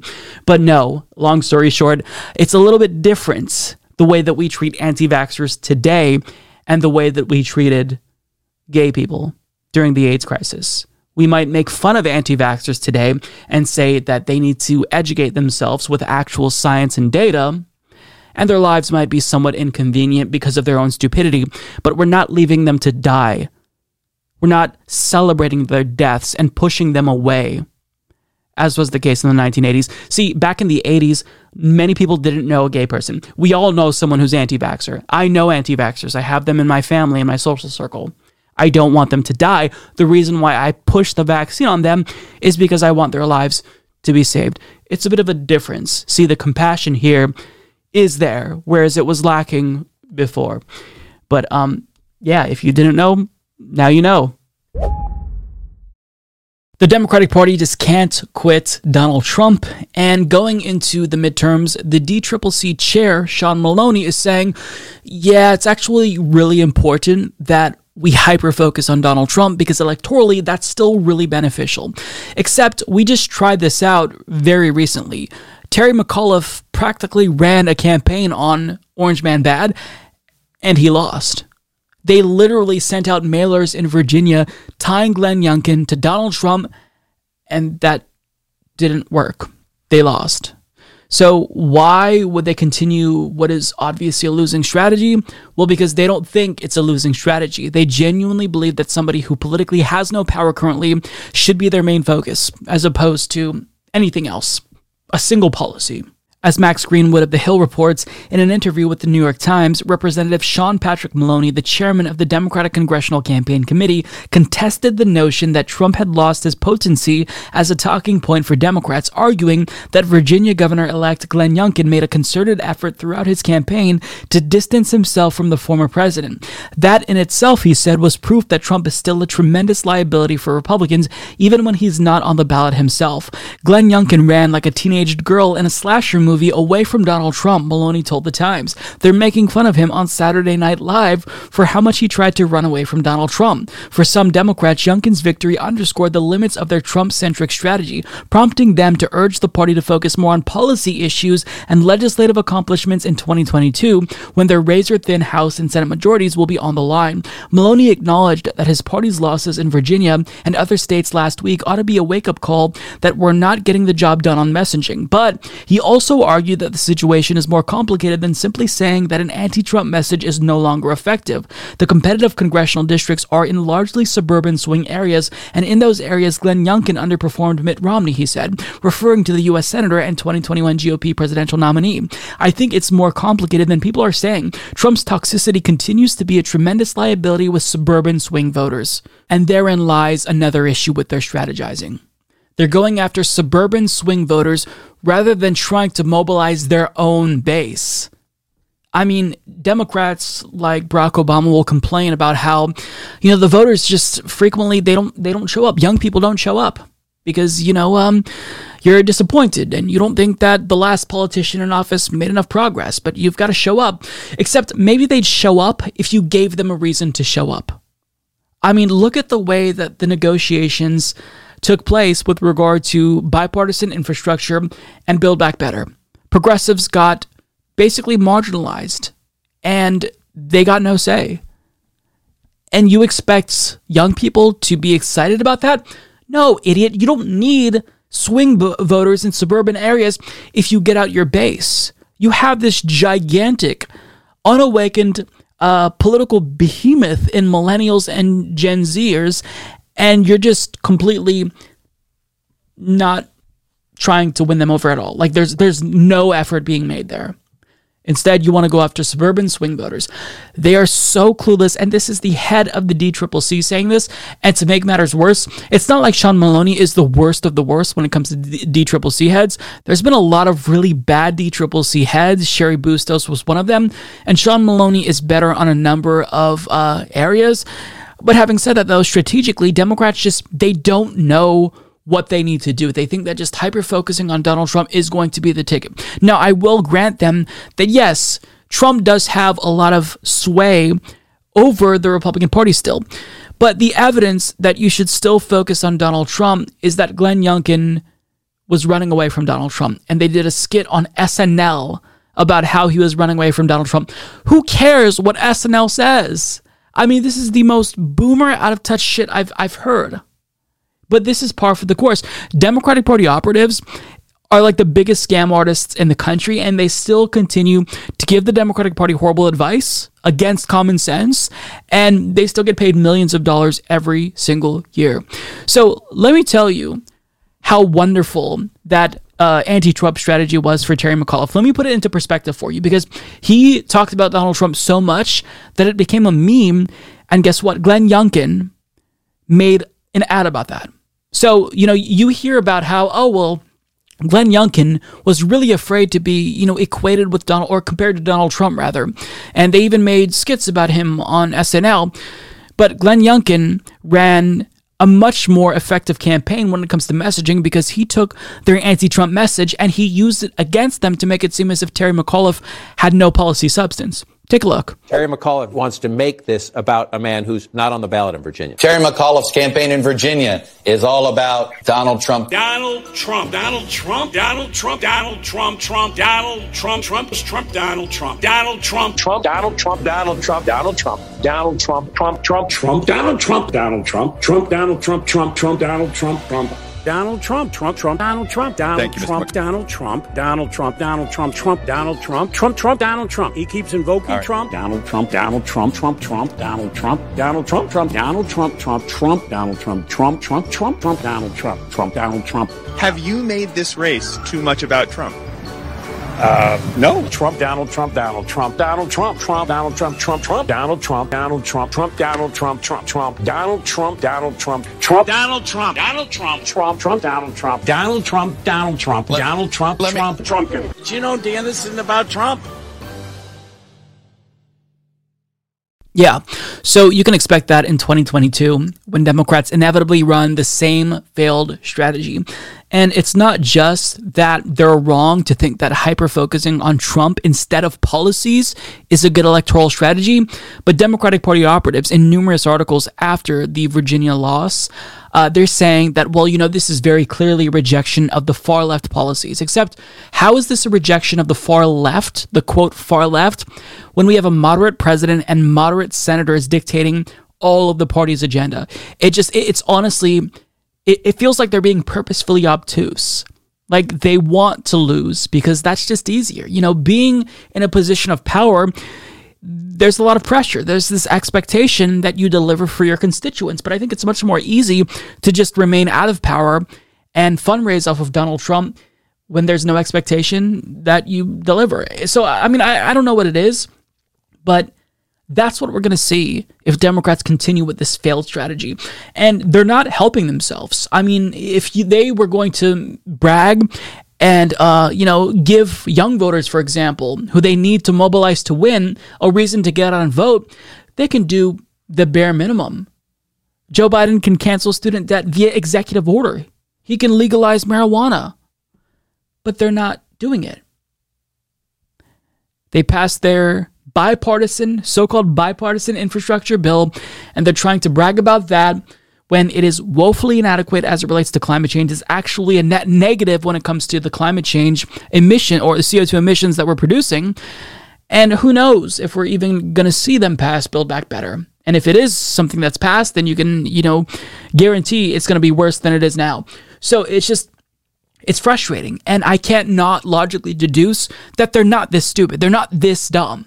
They're not that dense. There's no way. I refuse to believe that. I think that they want to lose to an extent. Maybe some Democrats want to win, but a lot of them would be happy if they kept their seat but lost the majority because, hey, then we could just sit back and send out 1,000 emails to our constituents about how Donald Trump said this and then he said that, and there's zero expectation that we deliver for our constituents. That's genuinely what I believe is the case with a lot of Democrats. I don't know the proportion. Maybe it's 50%, maybe it's 40%, but a lot of Democrats, they prefer to not be in power because they just want to be comfortable. They just want to hang on to the seat.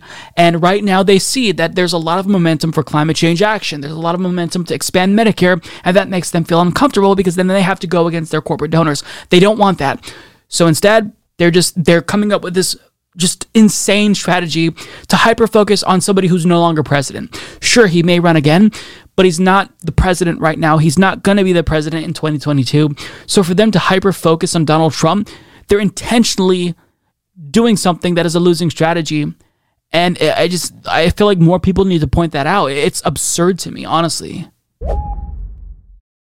When India Walton was ultimately defeated by Byron Brown and his write-in campaign, she conceded. She had the decency to concede, which is something that he refused to do after she beat him in a Democratic Party primary. He ran a sore loser write-in campaign and he cobbled together as many big donors as he could find, and he defeated her, proving that money equals electoral success in late-stage capitalist America. Now, this isn't something that we can change. Progressives are accepting that she lost, and we have to move on. Having said that, though, there still should be a level of accountability from the Democratic Party establishment as it relates to Byron Brown, because they always tell us, if you lose in the Democratic Party primary, it is incumbent on you to endorse the Democrat and support that person. But here, we saw that not only did Byron Brown refuse to endorse India Walton, but the Democratic Party in New York refused to weigh in and endorse India Walton when she was the Democratic Party nominee. So if they want this whole party unity line to stick, and they don't want a bunch of progressive candidates to run their own sore loser write-in campaigns after they're defeated by incumbent Democrats, then they have to at least prove to us that they care a little bit about this message of unity, and it wasn't all just a facade to get us to shut the fuck up after we lose primaries.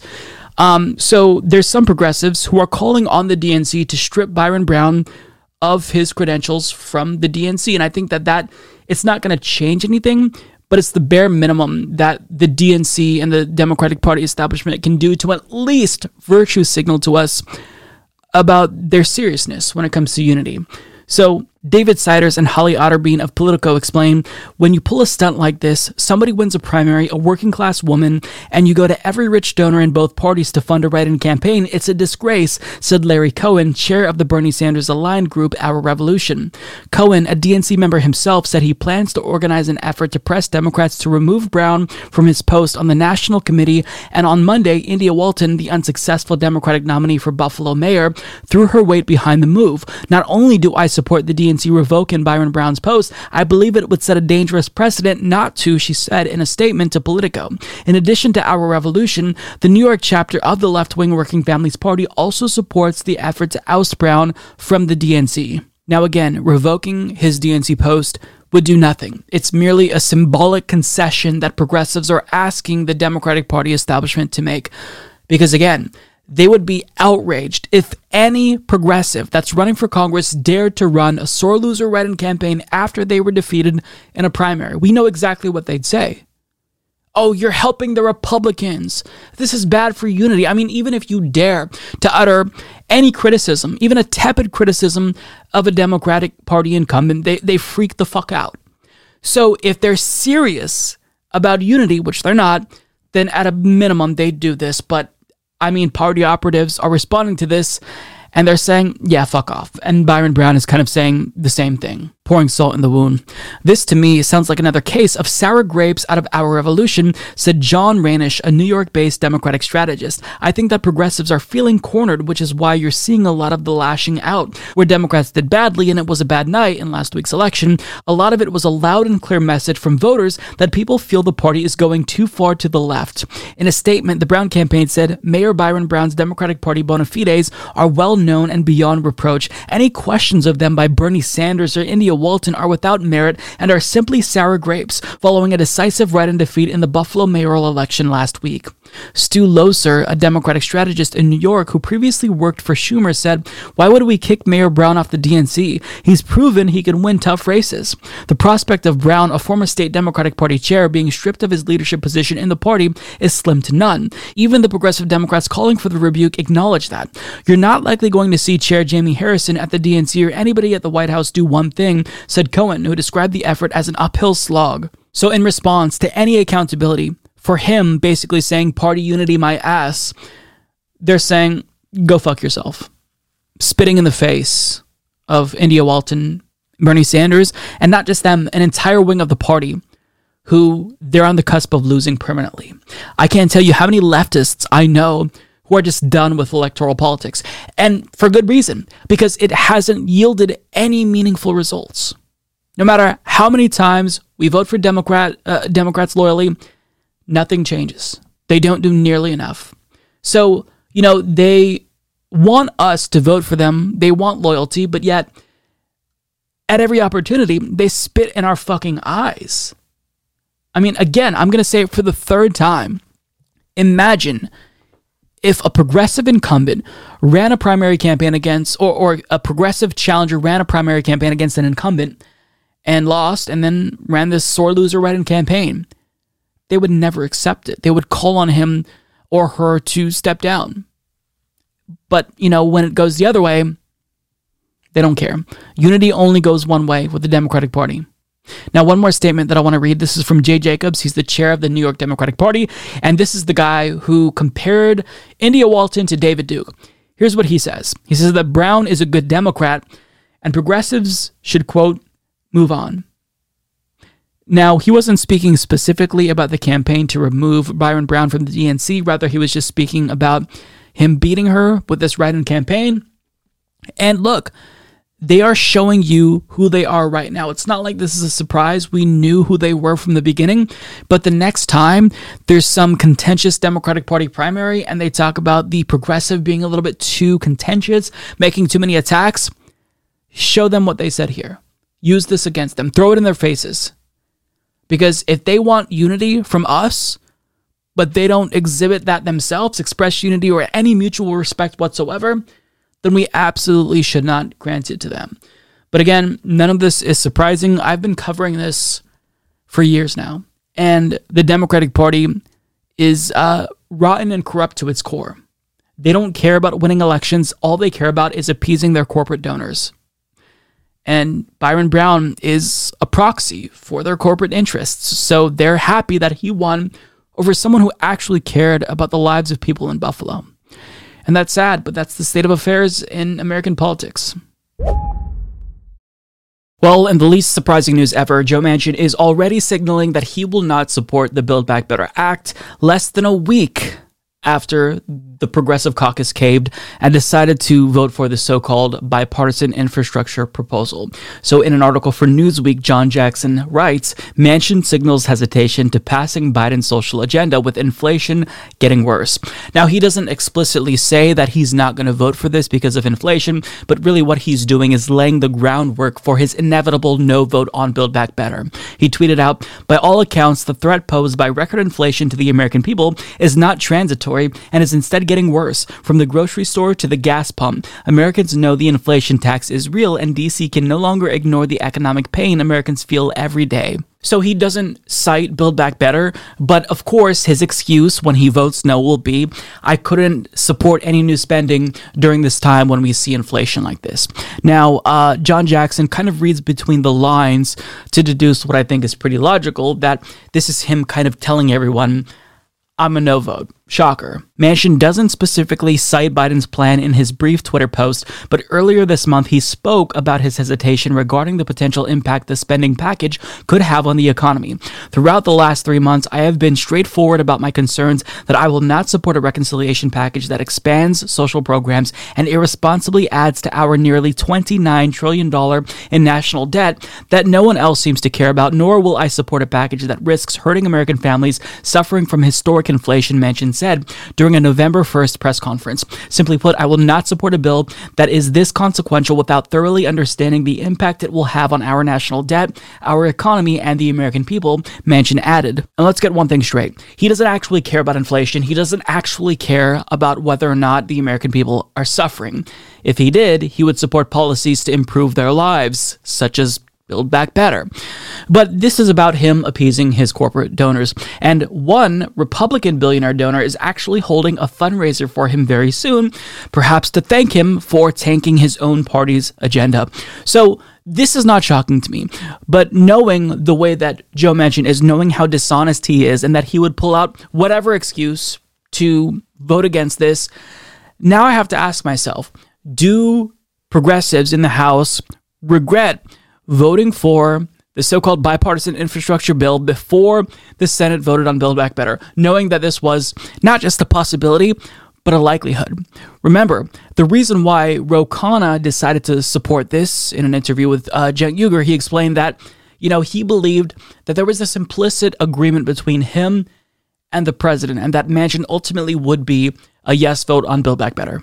I think publicly, Manchin doesn't want to make those commitments, but our belief is that the president has a private commitment from 50 senators that he could pass this, and that he didn't come to us for many, many months, and he only came to the progressives once he had that commitment. I personally believe that he will pass the Build Back Better agenda, that Manchin ultimately will be a yes vote. Turns out that might not be the case. And again, less than a week after they passed the so-called bipartisan infrastructure deal, he's already signaling that he's not going to support what you wanted him to vote for.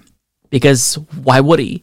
He got his corporate handout in the form of the bipartisan infrastructure, aka toll road bill. So he has zero incentive to support this, especially when his corporate donors are in his ear saying, don't support this. Now, Pramila Jayapal, she got assurances from people in the House who are conservative as well, right-wing Democrats aligned with the Mansions and the Cinemas of the world, and she thought it was necessary to vote for the infrastructure bill because they looked her in the eye. I wish I were kidding about this, but this is actually something that she said. And every single one of those individuals looked us in the eyes and said they are voting for it. Yeah, so what's to stop them from also suddenly having a change of heart because of inflation concerns? I mean, this is why they should have never caved. Now, in an interview with Rachel Maddow, Pramila Jayapal still is indicating that she believes that progressives won somehow, and she is very, very adamant that there's going to be a vote on Build Back Better next week. We'll see about that because they're waiting on an economic impact analysis to be conducted, and it doesn't seem as if it's going to be finished by then. And even if it is finished by then, I mean, even Rachel Maddow kind of seemed as if she was skeptical that they wouldn't just come up with an excuse as to why they wouldn't support it. It's really sad to see things play out the way that I expected it to play out. But again, if you are even somewhat savvy, you know that this is what Joe Manchin was going to do and progressives got rolled. The bad thing, however, is that Joe Biden is probably going to sign the so-called bipartisan infrastructure bill into law on Monday. And if that happens, then that's it. Joe Manchin is probably not going to be a yes vote on Build Back Better, which means that we're net worse off because of that bipartisan infrastructure bill when it comes to climate change. See, if you don't pass both of them simultaneously, then overall we're doing more harm than good. And that's really sad. And I would like to think that maybe this is going to be some sort of a learning experience for progressives, but odds are they're still going to be weak. Odds are they're still going to cave in future negotiations.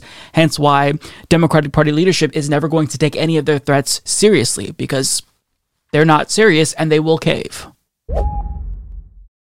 President Joe Biden, much like his predecessor, wants to sell the Saudi Arabian Air Force $650 million worth of weapons.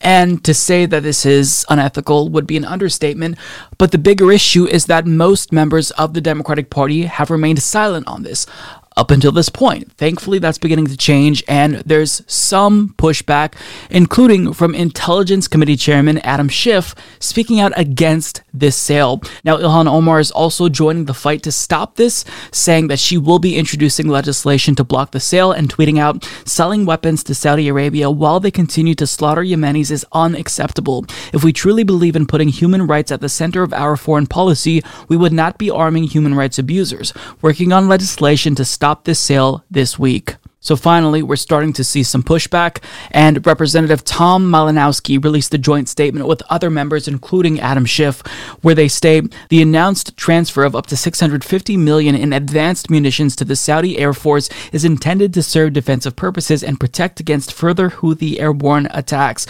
But the only way to truly protect people in the region is to bring the war in Yemen to an end. The conflict has now claimed thousands of lives and remains a devastating humanitarian disaster. Now, that last paragraph is a really crucial point because the Biden administration did actually announce that they were suspending weapon sales to Saudi Arabia.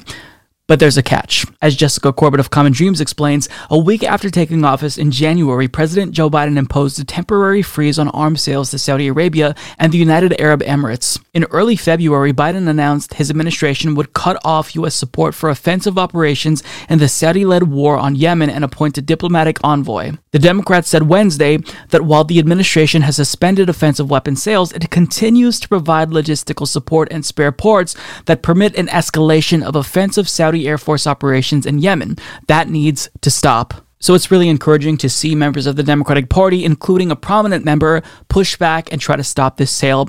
And it's really absurd that the Biden administration is trusting the regime that murdered a journalist out in the open and then lied about it.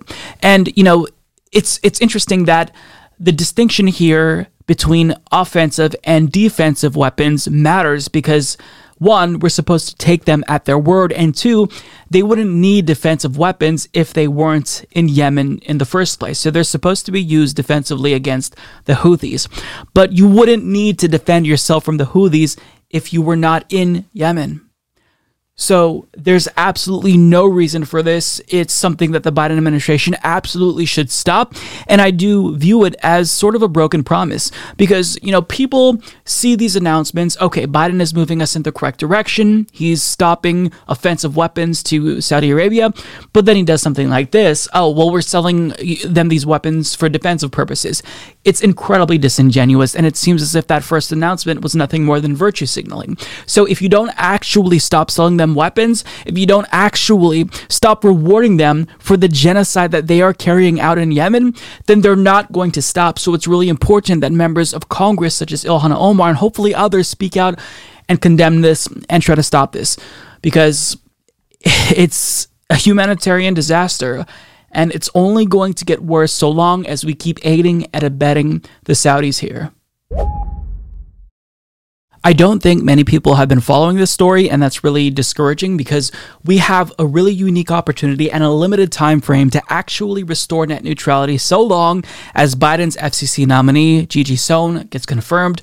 But the right is waging an all-out war against her confirmation. Lindsey Graham has publicly denounced her and said he's going to fight to stop her and do everything that he can to do just that.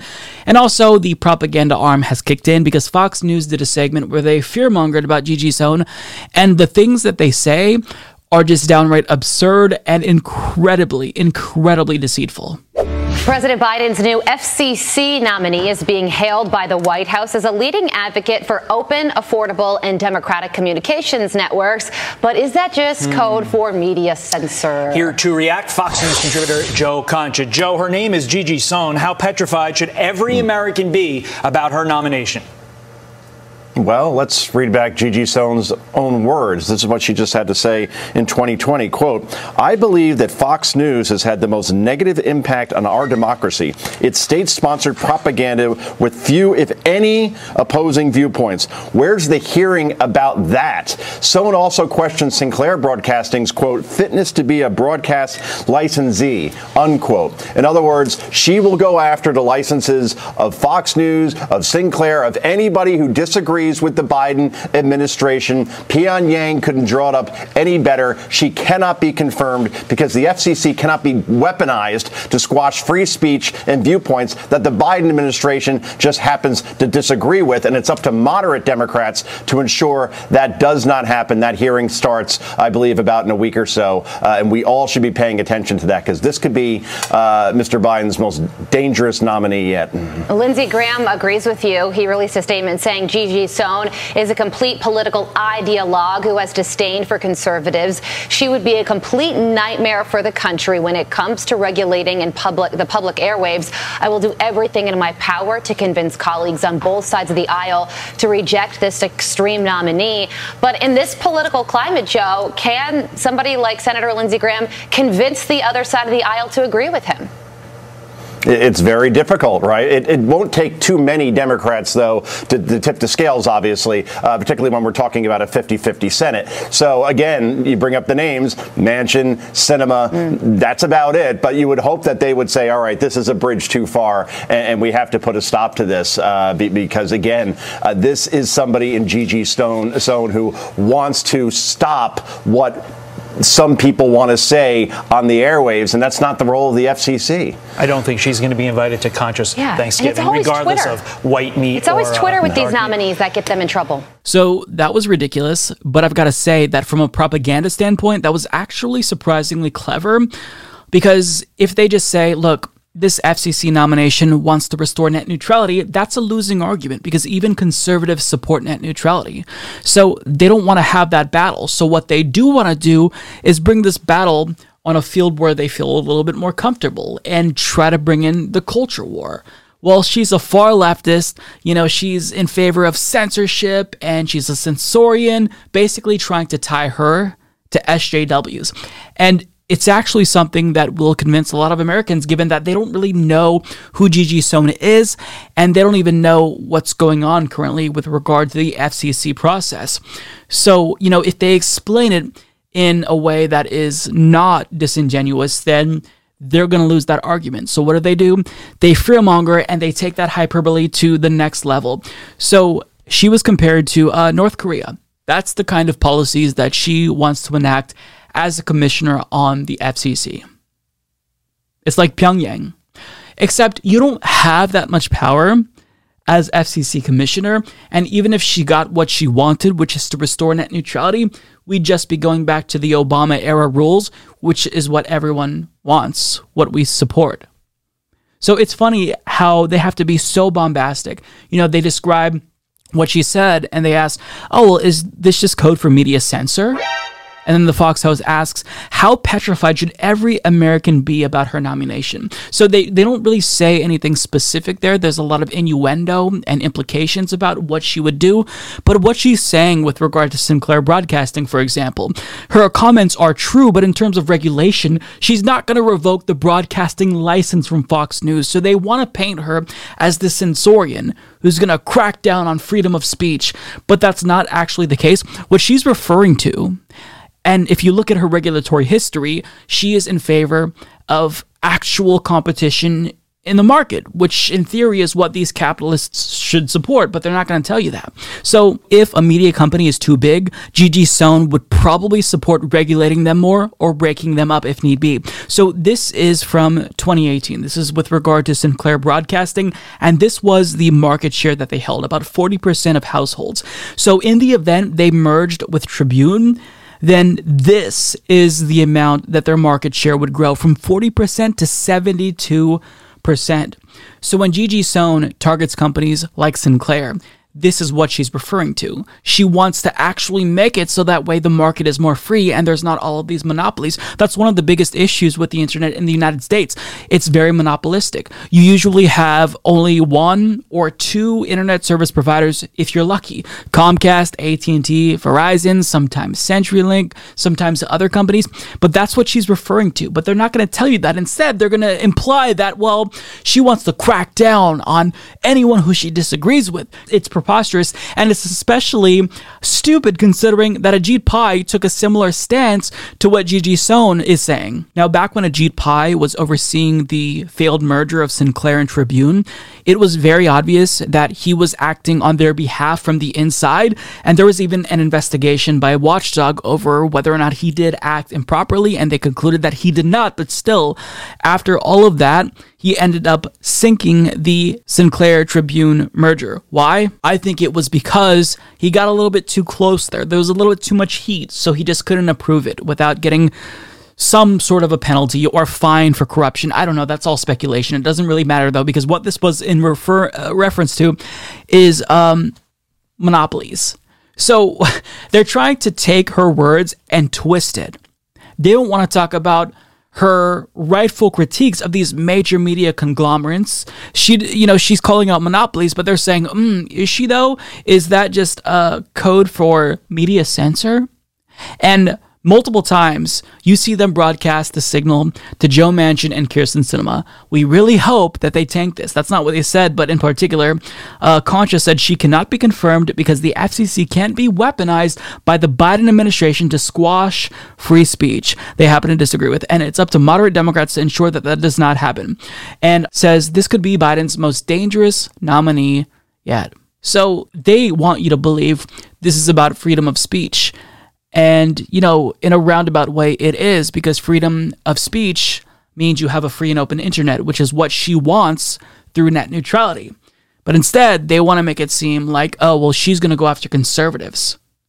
So they could tie this to the culture war and this, conservative persecution complex about how conservatives are always targeted on Facebook and Twitter.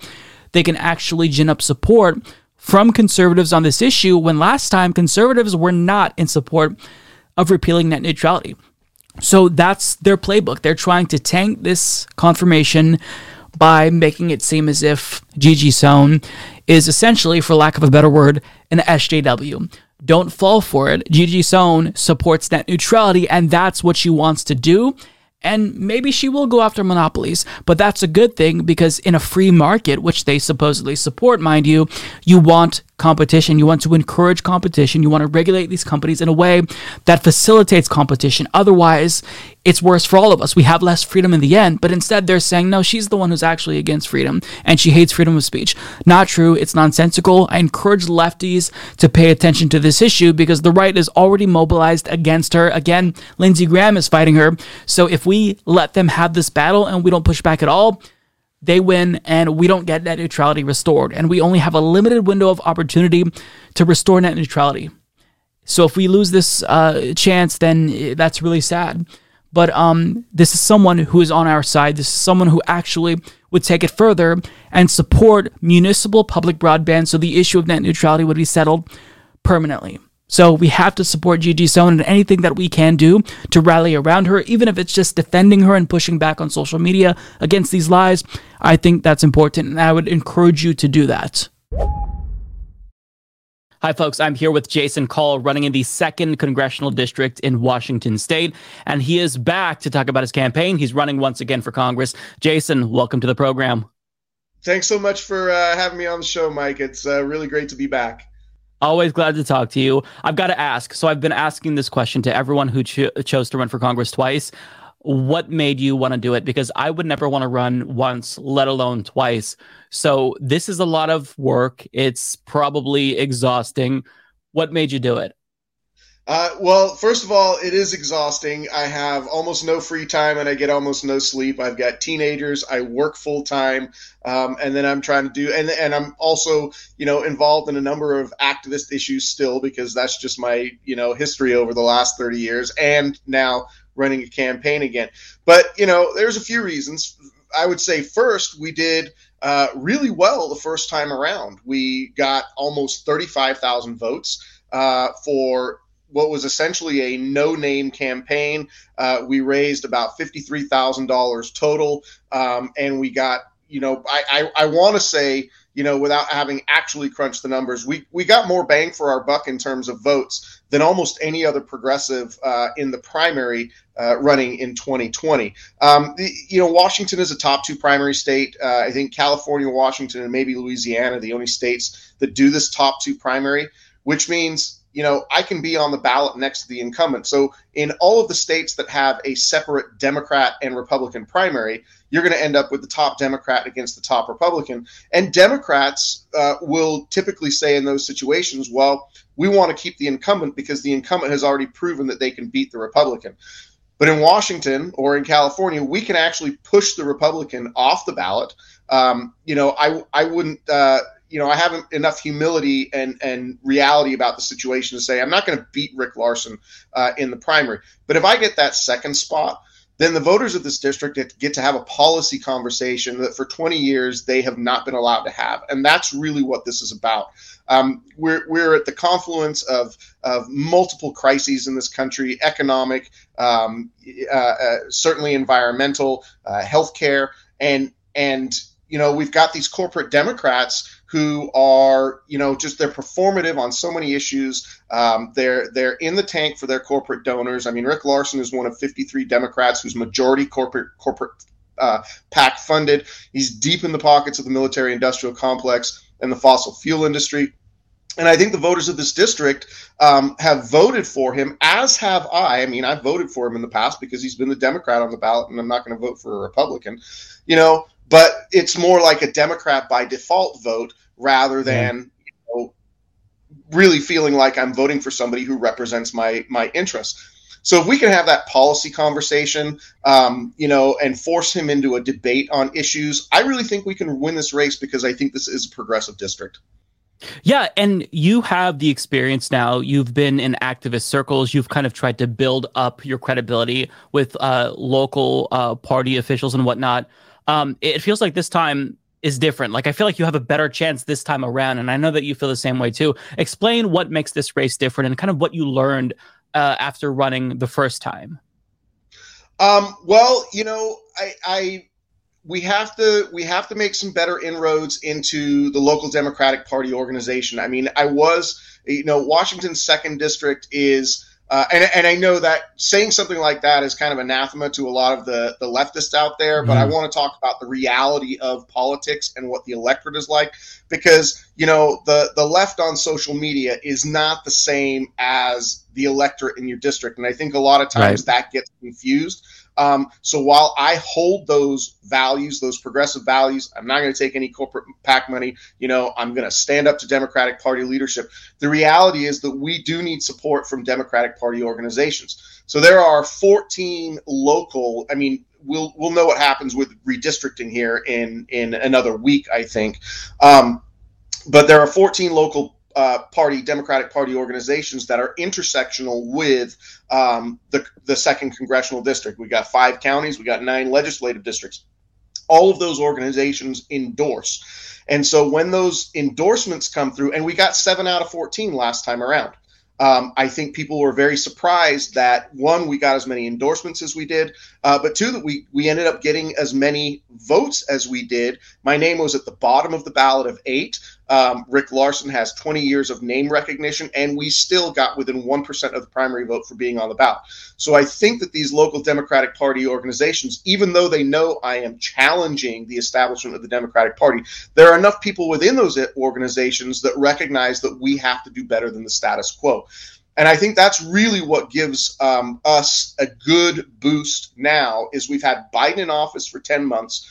And what have we seen? We've seen Democrats fighting with Democrats and not getting the policies passed that we need to get passed. And I got to tell you, the incumbent that I'm running against, although he mouths the words, I'm a progressive, I'm grassroots, the fact is his voting history is extremely conservative. We actually went through the American Conservative Union, which is the premier Republican/conservative organization in the country. They're the people that host CPAC every year. And they have rankings of their Democrats in terms of, you know, have they voted in alignment with the way we would have wanted people to vote? Well, over his 20-year career history, Rick Larson comes out about the 36th most conservative Democrat out of, what, we got 230 in Congress. He's the 36th most conservative. He's like, what is that, 84th percentile, I think it worked out to, in terms of his voting history alignment with the American Conservative Union. And I don't think that the voters in this district, one, they're not aware of that, but 2, that's not their values. So when we're talking about voters in this district voting their values, I am far more aligned with the actual Democratic Party stated platform than the incumbent is. Yeah, I like that you express the importance of really building up relationships with local organizations, even the Democratic Party locally, because that is how you kind of win them over. That doesn't necessarily mean that you are sacrificing your principles. And for people who followed you over the years, there's no way anyone could say that you're like some establishment sellout. You are a true fighter. And one thing that I like about you is that if you were to be elected, I know that you would actually be a real fighter. So I wanted to ask you about that.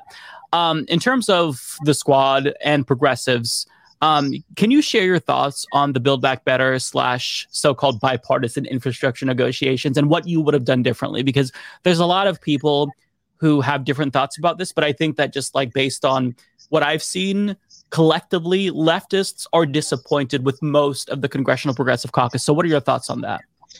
Well, I would say, first of all, I would have been one of those people, the squad, and you notice that it's all the members of the squad who voted no on that. I would have been with them. I really want to, you know, this is another thing about left-wing social media and sort of the reality of politics, and there's been a lot of sniping at the squad, and I get it. I mean, AOC has said some things that I do not like, things that I would not say, and I would challenge her on those things, but in sort of a big picture way, she's one of the people who stood up and voted no on this because, one, we know that the conservative Democrats are not negotiating in good faith. I mean, that's really what it comes down to. So when we talk about Pramila Jayapal as leader of the Progressive Caucus, I want to be careful because, you know, I don't want to act like I'm trying to take her down a peg or not, but I'm disappointed in her leadership, you know.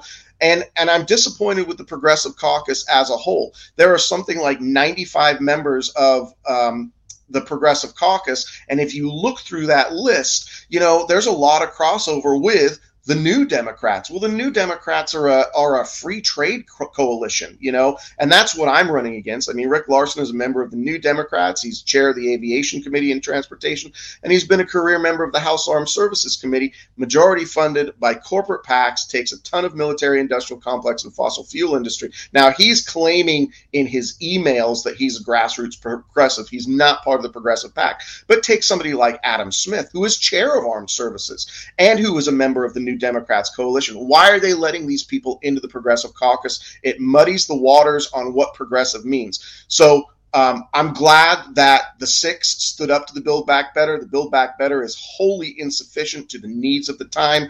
The climate provisions in there alone are 7% of the military budget taken annually. And I don't understand how Pramila Jayapal can get out there and talk about the Build Back Better Act being transformative. It wasn't even transformative at $3.5 trillion. It was transformative at the $10 trillion it started and maybe the $6 trillion that it got cut down to. But once you start knocking it down to $3.5 trillion and then take it down, it's not transformative after that. And if you know journalist Ryan Cooper actually wrote a really good article about the insufficiency of the climate provisions and saying, putting an insufficient amount with not a great plan towards climate is actually worse than just tanking the whole thing right now, going back to the drawing board and saying, this is what we need and this is what we're going to stand firm on. So that's my problem. I mean, we get this Build Back Better. I've said this for months now. We get this insufficient bill passed, and the next time that we go to try and get better climate provisions, we're going to have the majority conservative, we're going to have the Republicans and the conservative Democrats coming at us and saying, we already did climate. What are you talking about? Why are you coming back at us for more climate money? We already did climate. We already did healthcare. We already did infrastructure. And that is the real danger of passing something that's insufficient, is like, where do we go from here? Because they're not going to want to do any more. Yeah. On that note, I wanted to ask you basically about something that you would have crucial insight into. This might be an online left thing, but one thing that has concerned me is kind of this disillusionment with electoralism among the left for good reason. I mean, we had India Walton lose, Nina Turner lose, and then I see a lot of dissatisfaction with the way that the squad, not necessarily the squad, but the Progressive Caucus, more broadly speaking, handled Build Back Better. And one thing that has concerned me is that this is going to suppress, support for new leftists running for Congress, such as yourself. Now, I think that probably that's mostly online and people in your district don't follow this as closely, and you can kind of cue me in on that. But at the same time, I haven't really seen that on my channel. Every week I'll talk to a new progressive running for Congress, and there's been a lot of enthusiasm. And I didn't think that would be the case. Maybe more enthusiasm than in 2020. So what are you seeing? Like, are people feeling dissatisfied, or is this kind of just in our own online, echo chamber? Talk me through this. I think, again, what happens online and what happens in the reality of the electorate are not always the same thing. I think that there is more lack of enthusiasm for electoralism online than there is in the general public. But I mean, let's face it. I mean, voter turnout was in the midterms was abysmal. I actually went out to Cleveland for 10 days to help with Nina Turner's campaign. The last 10 days of her race, I was on the ground there knocking doors in Cleveland for her. And in the end, they had something like 16-17% turnout in this special election. That's abysmal. I mean, if you think about it, Nina Turner got about the same number of votes as I did in my first run. Well, I had 13% of the electorate. She was almost 45% of the electorate with her votes. I mean, just as a comparison of turnout in the Cleveland area compared to here in Washington. But in this last election, just the midterms, the off season, right? Right. Between the congressional and the presidential, right? You've got your off. We had, like 25% turnout. That's just generally bad. I think it will be better in 2022. But I do worry that a lot of the people who I need for my for my success. That is young people, people who are in the 18 to 29 range, where my policies are going to be the ones that are working best for their future. I need to convince them that I'm worth paying attention to and that I'm worth showing up for. If I can get that segment, which only voted, from what I can tell, in terms of eligible voters versus who actually voted. I mean, it was under 10% of that age group actually voted in the most recent November elections.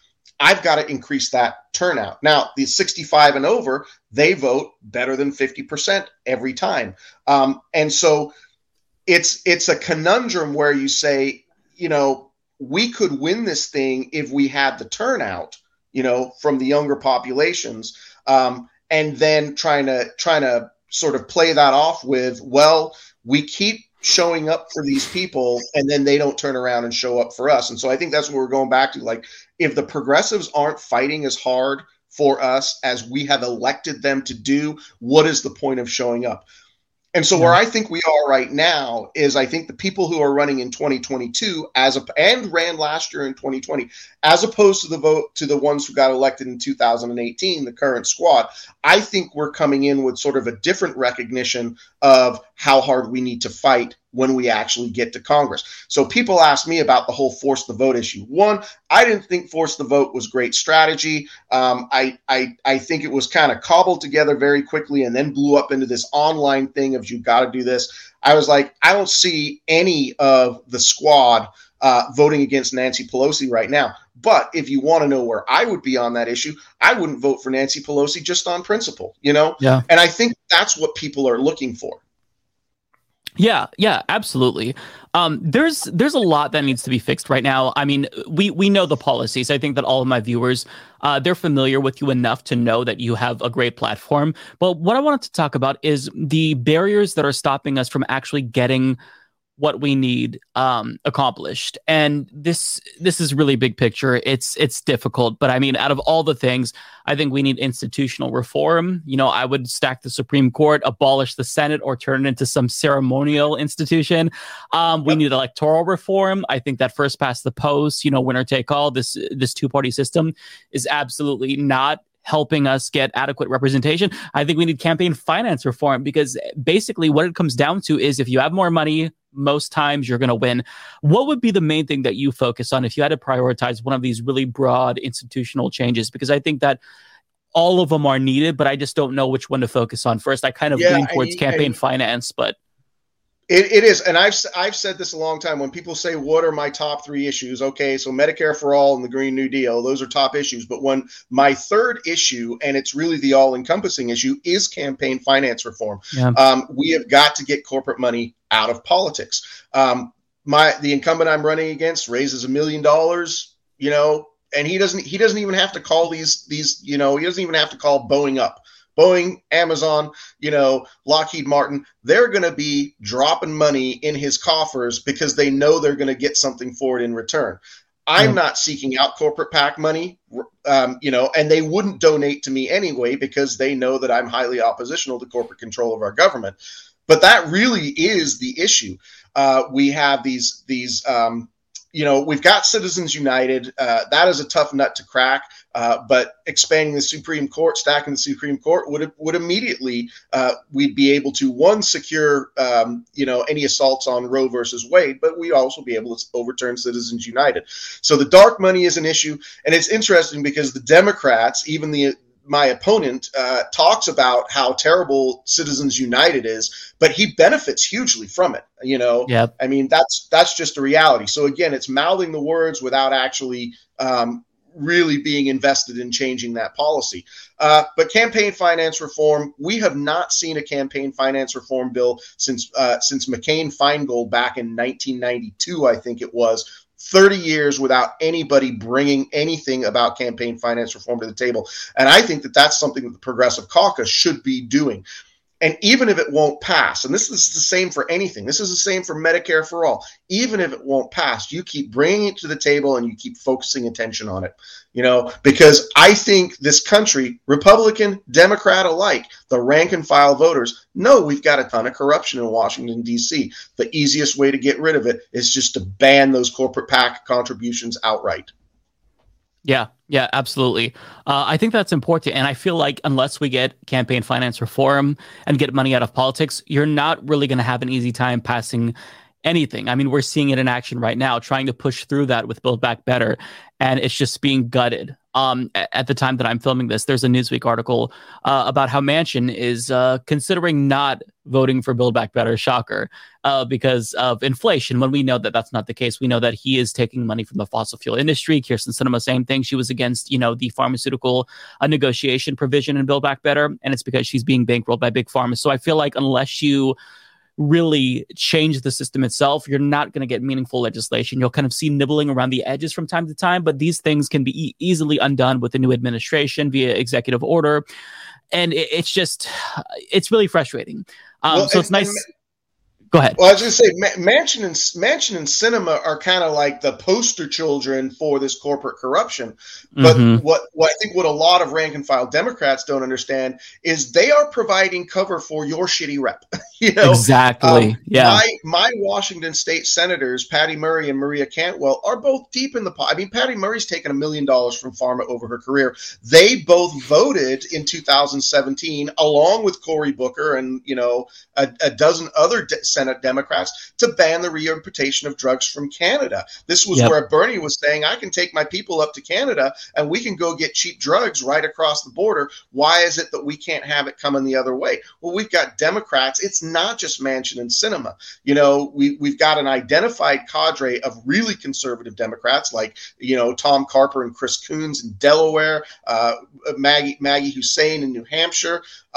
But who's that Maggie Hussein? Jeannie Sheehan. Anyway, they're all the same. They're identified as being conservative, but if you look at the Senate, how many actual progressive champions do we have in the Senate at all? We've got Bernie Sanders. We occasionally have Elizabeth Warren, depending upon what the issue is, and we've got nobody else, right? So we've got 48 Democrats who I don't think we can count on at all, but Manchin and Sinema are providing cover for a lot of them. And I think that's what the Democratic rank and file need to wake up to. And it's the same thing. They're providing cover for Democrats in the House. So the Democrats in the House can vote for Build Back Better, and they can say, yeah, we're pushing Biden's agenda, knowing that Manchin and Sinema are going to tank it in the Senate. So, that's why it's important. Like even the 6 that we have in the squad, and we need to expand that, they've got to be voting against these bills and then going to the public and explaining exactly why they voted against them. And I think that's a problem with progressives. They don't talk to the public enough about why they're making the votes that they're making. Yeah, and you're kind of touching on a really important thing that I've been thinking about a lot lately, and that is marketing. I think that as right as we are on the policies, because we have facts and data on our side, we're not good at convincing people of that. And maybe it's because, the left doesn't have big money to get that message out more effectively. We've been successful at Medicare for All. I've convinced many people in my personal life to support Medicare for All. But overall, I think that if I can make a constructive critique of the left, it's that we suck at marketing. We don't know how to sell our message. And that's something that extends to Democrats as well. What do you think what's a constructive criticism of the left overall that you would make that you think we should really be more introspective about and possibly change? Areas of opportunity, if we want to be polite. Now, when you say the left, are we talking about the online activist left, or are we talking about the progressives in Congress left? I broadened that out. I'd say all of the left. Overall, like if there's this underlying issue that the progressive in Congress deal with and the online left, grassroots activists, if there's one thing that kind of we're all weak at specifically, what do you think that is? Because I do think marketing is probably the answer that I'd go with. I would say the other thing, and marketing is terrible, and Democrats are terrible at messaging in general. They always have been. But I would say for the people who are left of the Democratic Party, I would say, as anathema as this might be, because a lot of people want to push for third parties, we are not in a third party system, and we won't be until we get changes in our voting, until we get ranked choice voting, and people can vote sort of outside of this fear voting where like, oh, I want to make sure I'm voting for the Democrat who's going to beat the Republican, rather than, let's vote for the one that we all really want to support. I would say to get involved in your local Democratic Party. I ran a push, and it's horrible for me. I feel badly saying that because I know what a shit show the Democratic Party is, because I've engaged with the Democratic Party for the last 30 years. But the reason the left does not get any traction within the Democratic Party is because people are like, I'm just not going to engage with them. They're terrible. They're corrupt. So I can hold two thoughts in my head at once. Yes, the Democratic Party is terrible. It's corrupt. Yes, if enough of us get in there who are willing to fight the system, we could actually take it over, and we can make a difference in terms of endorsing progressive candidates and making sure that we're raising money for those progressive candidates. We have in Washington a very progressive platform at the state level, and I know because I helped write it when I was a member of the Washington State Democrats Central Committee, right? But we cannot get progressive candidates elected unless we're willing to have those people on the ground in their districts within the Democratic Party, voting for those endorsements, making sure that people are getting elected to the state committee who are progressive, making sure that the state party itself is has a progressive chair and a progressive executive board. All of those things are within reach if the people who are just like, no, get away, would say, okay, I'm going to give this a try. It's going to take sustained effort, right? Are you willing to commit to this to 2 years, 4 years, 6 years, and see how it plays out? That would be the thing. That would be my message. Hate the Democratic Party, get involved with the Democratic Party, and because that's what's on the table. That's the reality of what is on the table right now. Jill Stein pulled 0.7% in 2016, and I don't even remember what the numbers were for the Green Party in 2020. I don't think it was even that. So this idea that we can push third party right now with our voting constraints, I just don't think it's realistic. But I can go to every state and look at their sort of platform, their rules, regulations, and bylaws, and I can say, here's how it can happen. I mean, in Washington State, it would be hugely easy. It's just a matter of getting the bodies to do it. Yeah, I think it's really important that you say that, because when we think about taking over the Democratic Party, people think about how difficult that is nationally with, the National Democratic Party. But at the state level, at the local level, it is different. You can make a difference. I'm hearing an echo. I'm not sure if you can hear that too. I'll just push through. Basically, what I wanted to say is that, like, I hate the Democratic Party and I don't like the two-party system. And that's why I've been pushing for years to have people try to support HR 4000. Which is a bill that would actually move us towards proportional representation. And for me, I was a supporter of Jill Stein in 2016, and it was because I thought that, if we have this opportunity right now with Hillary Clinton and Donald Trump, and I live in a safe blue state, there's nothing, there's no risk in trying to get the Greens to 5% to see if they could get federal funding. But the reality is that people just are not going to go for that. So we can't just by sheer force of will get a third party to a viable state.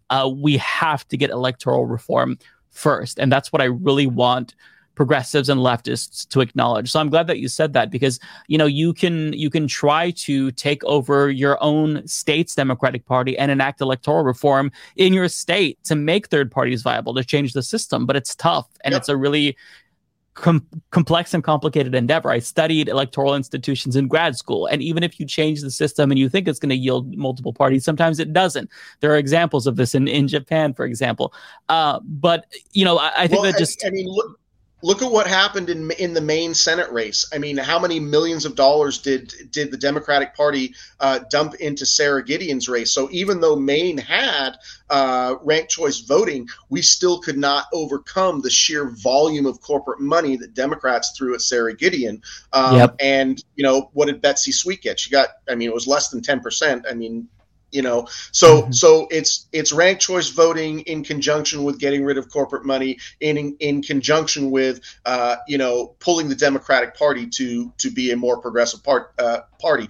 But I would say that for somebody like myself, if I were to get elected, or I should say when I get elected, it will be a goal of mine to make it easier for third parties to establish themselves. I grew up in England, and I am used to, I grew up being used to, multi-party representation as they have through most of Europe, where people feel like they can vote for somebody that actually represents them, and then you have to do some coalition building to get any real legislation passed. But what we have here in the United States with two corporate-owned parties is anytime you get something that's bipartisan, the only reason it's bipartisan is because the corporations that are backing both parties are agreeing on it. So bipartisan in America is a dirty word, in my opinion, because it means the general public is getting screwed. And our system right now is so fundamentally broken that I feel like even if we somehow got a third or a fourth party, that would just be corrupted by capitalism as well. We saw what big money did to the Democratic Party, which was once, a party of the working people. So I feel like what you're saying here, this message of getting involved is really important, because even if you kind of feel hopeless, which I think a lot of people feel right now, getting involved locally, it really does make a meaningful difference in your life. I feel like most of my viewers are already on board. So now I want you to tell us, how do we help you get elected? Because we need you in Congress desperately.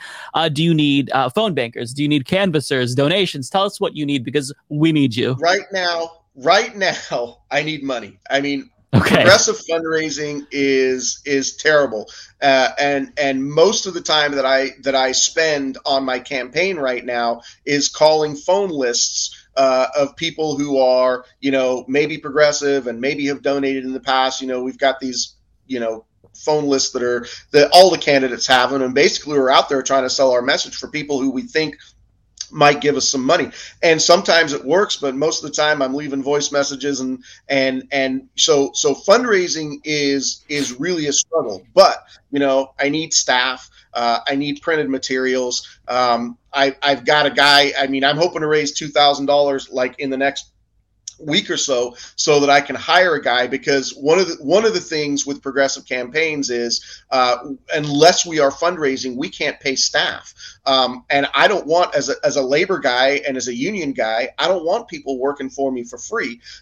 So we're running on a skeleton crew right now because we can't afford to pay more people. But honestly, everything starts with money. And I'm not talking about the $1 million that Rick Larson has taken in. I'm talking like, can we get to a couple $100,000? If we can get to a couple $300,000 in fundraising, I'll be able to pay the people to do the work for me, to pay the materials, to keep our tech going. Like I said, I got $2,000 I want to raise in the next week or so that I can hire a guy who's going to do some Facebook ads for me, some targeted Facebook ads for me. But I'm not going to ask him to do the work and then say, oh, I can't pay you on the back end or whatever. So, I mean, that's really what it comes down to. It's going to be fundraising, and we're not. Until we can do that, we can't really get out on the streets and hit the district.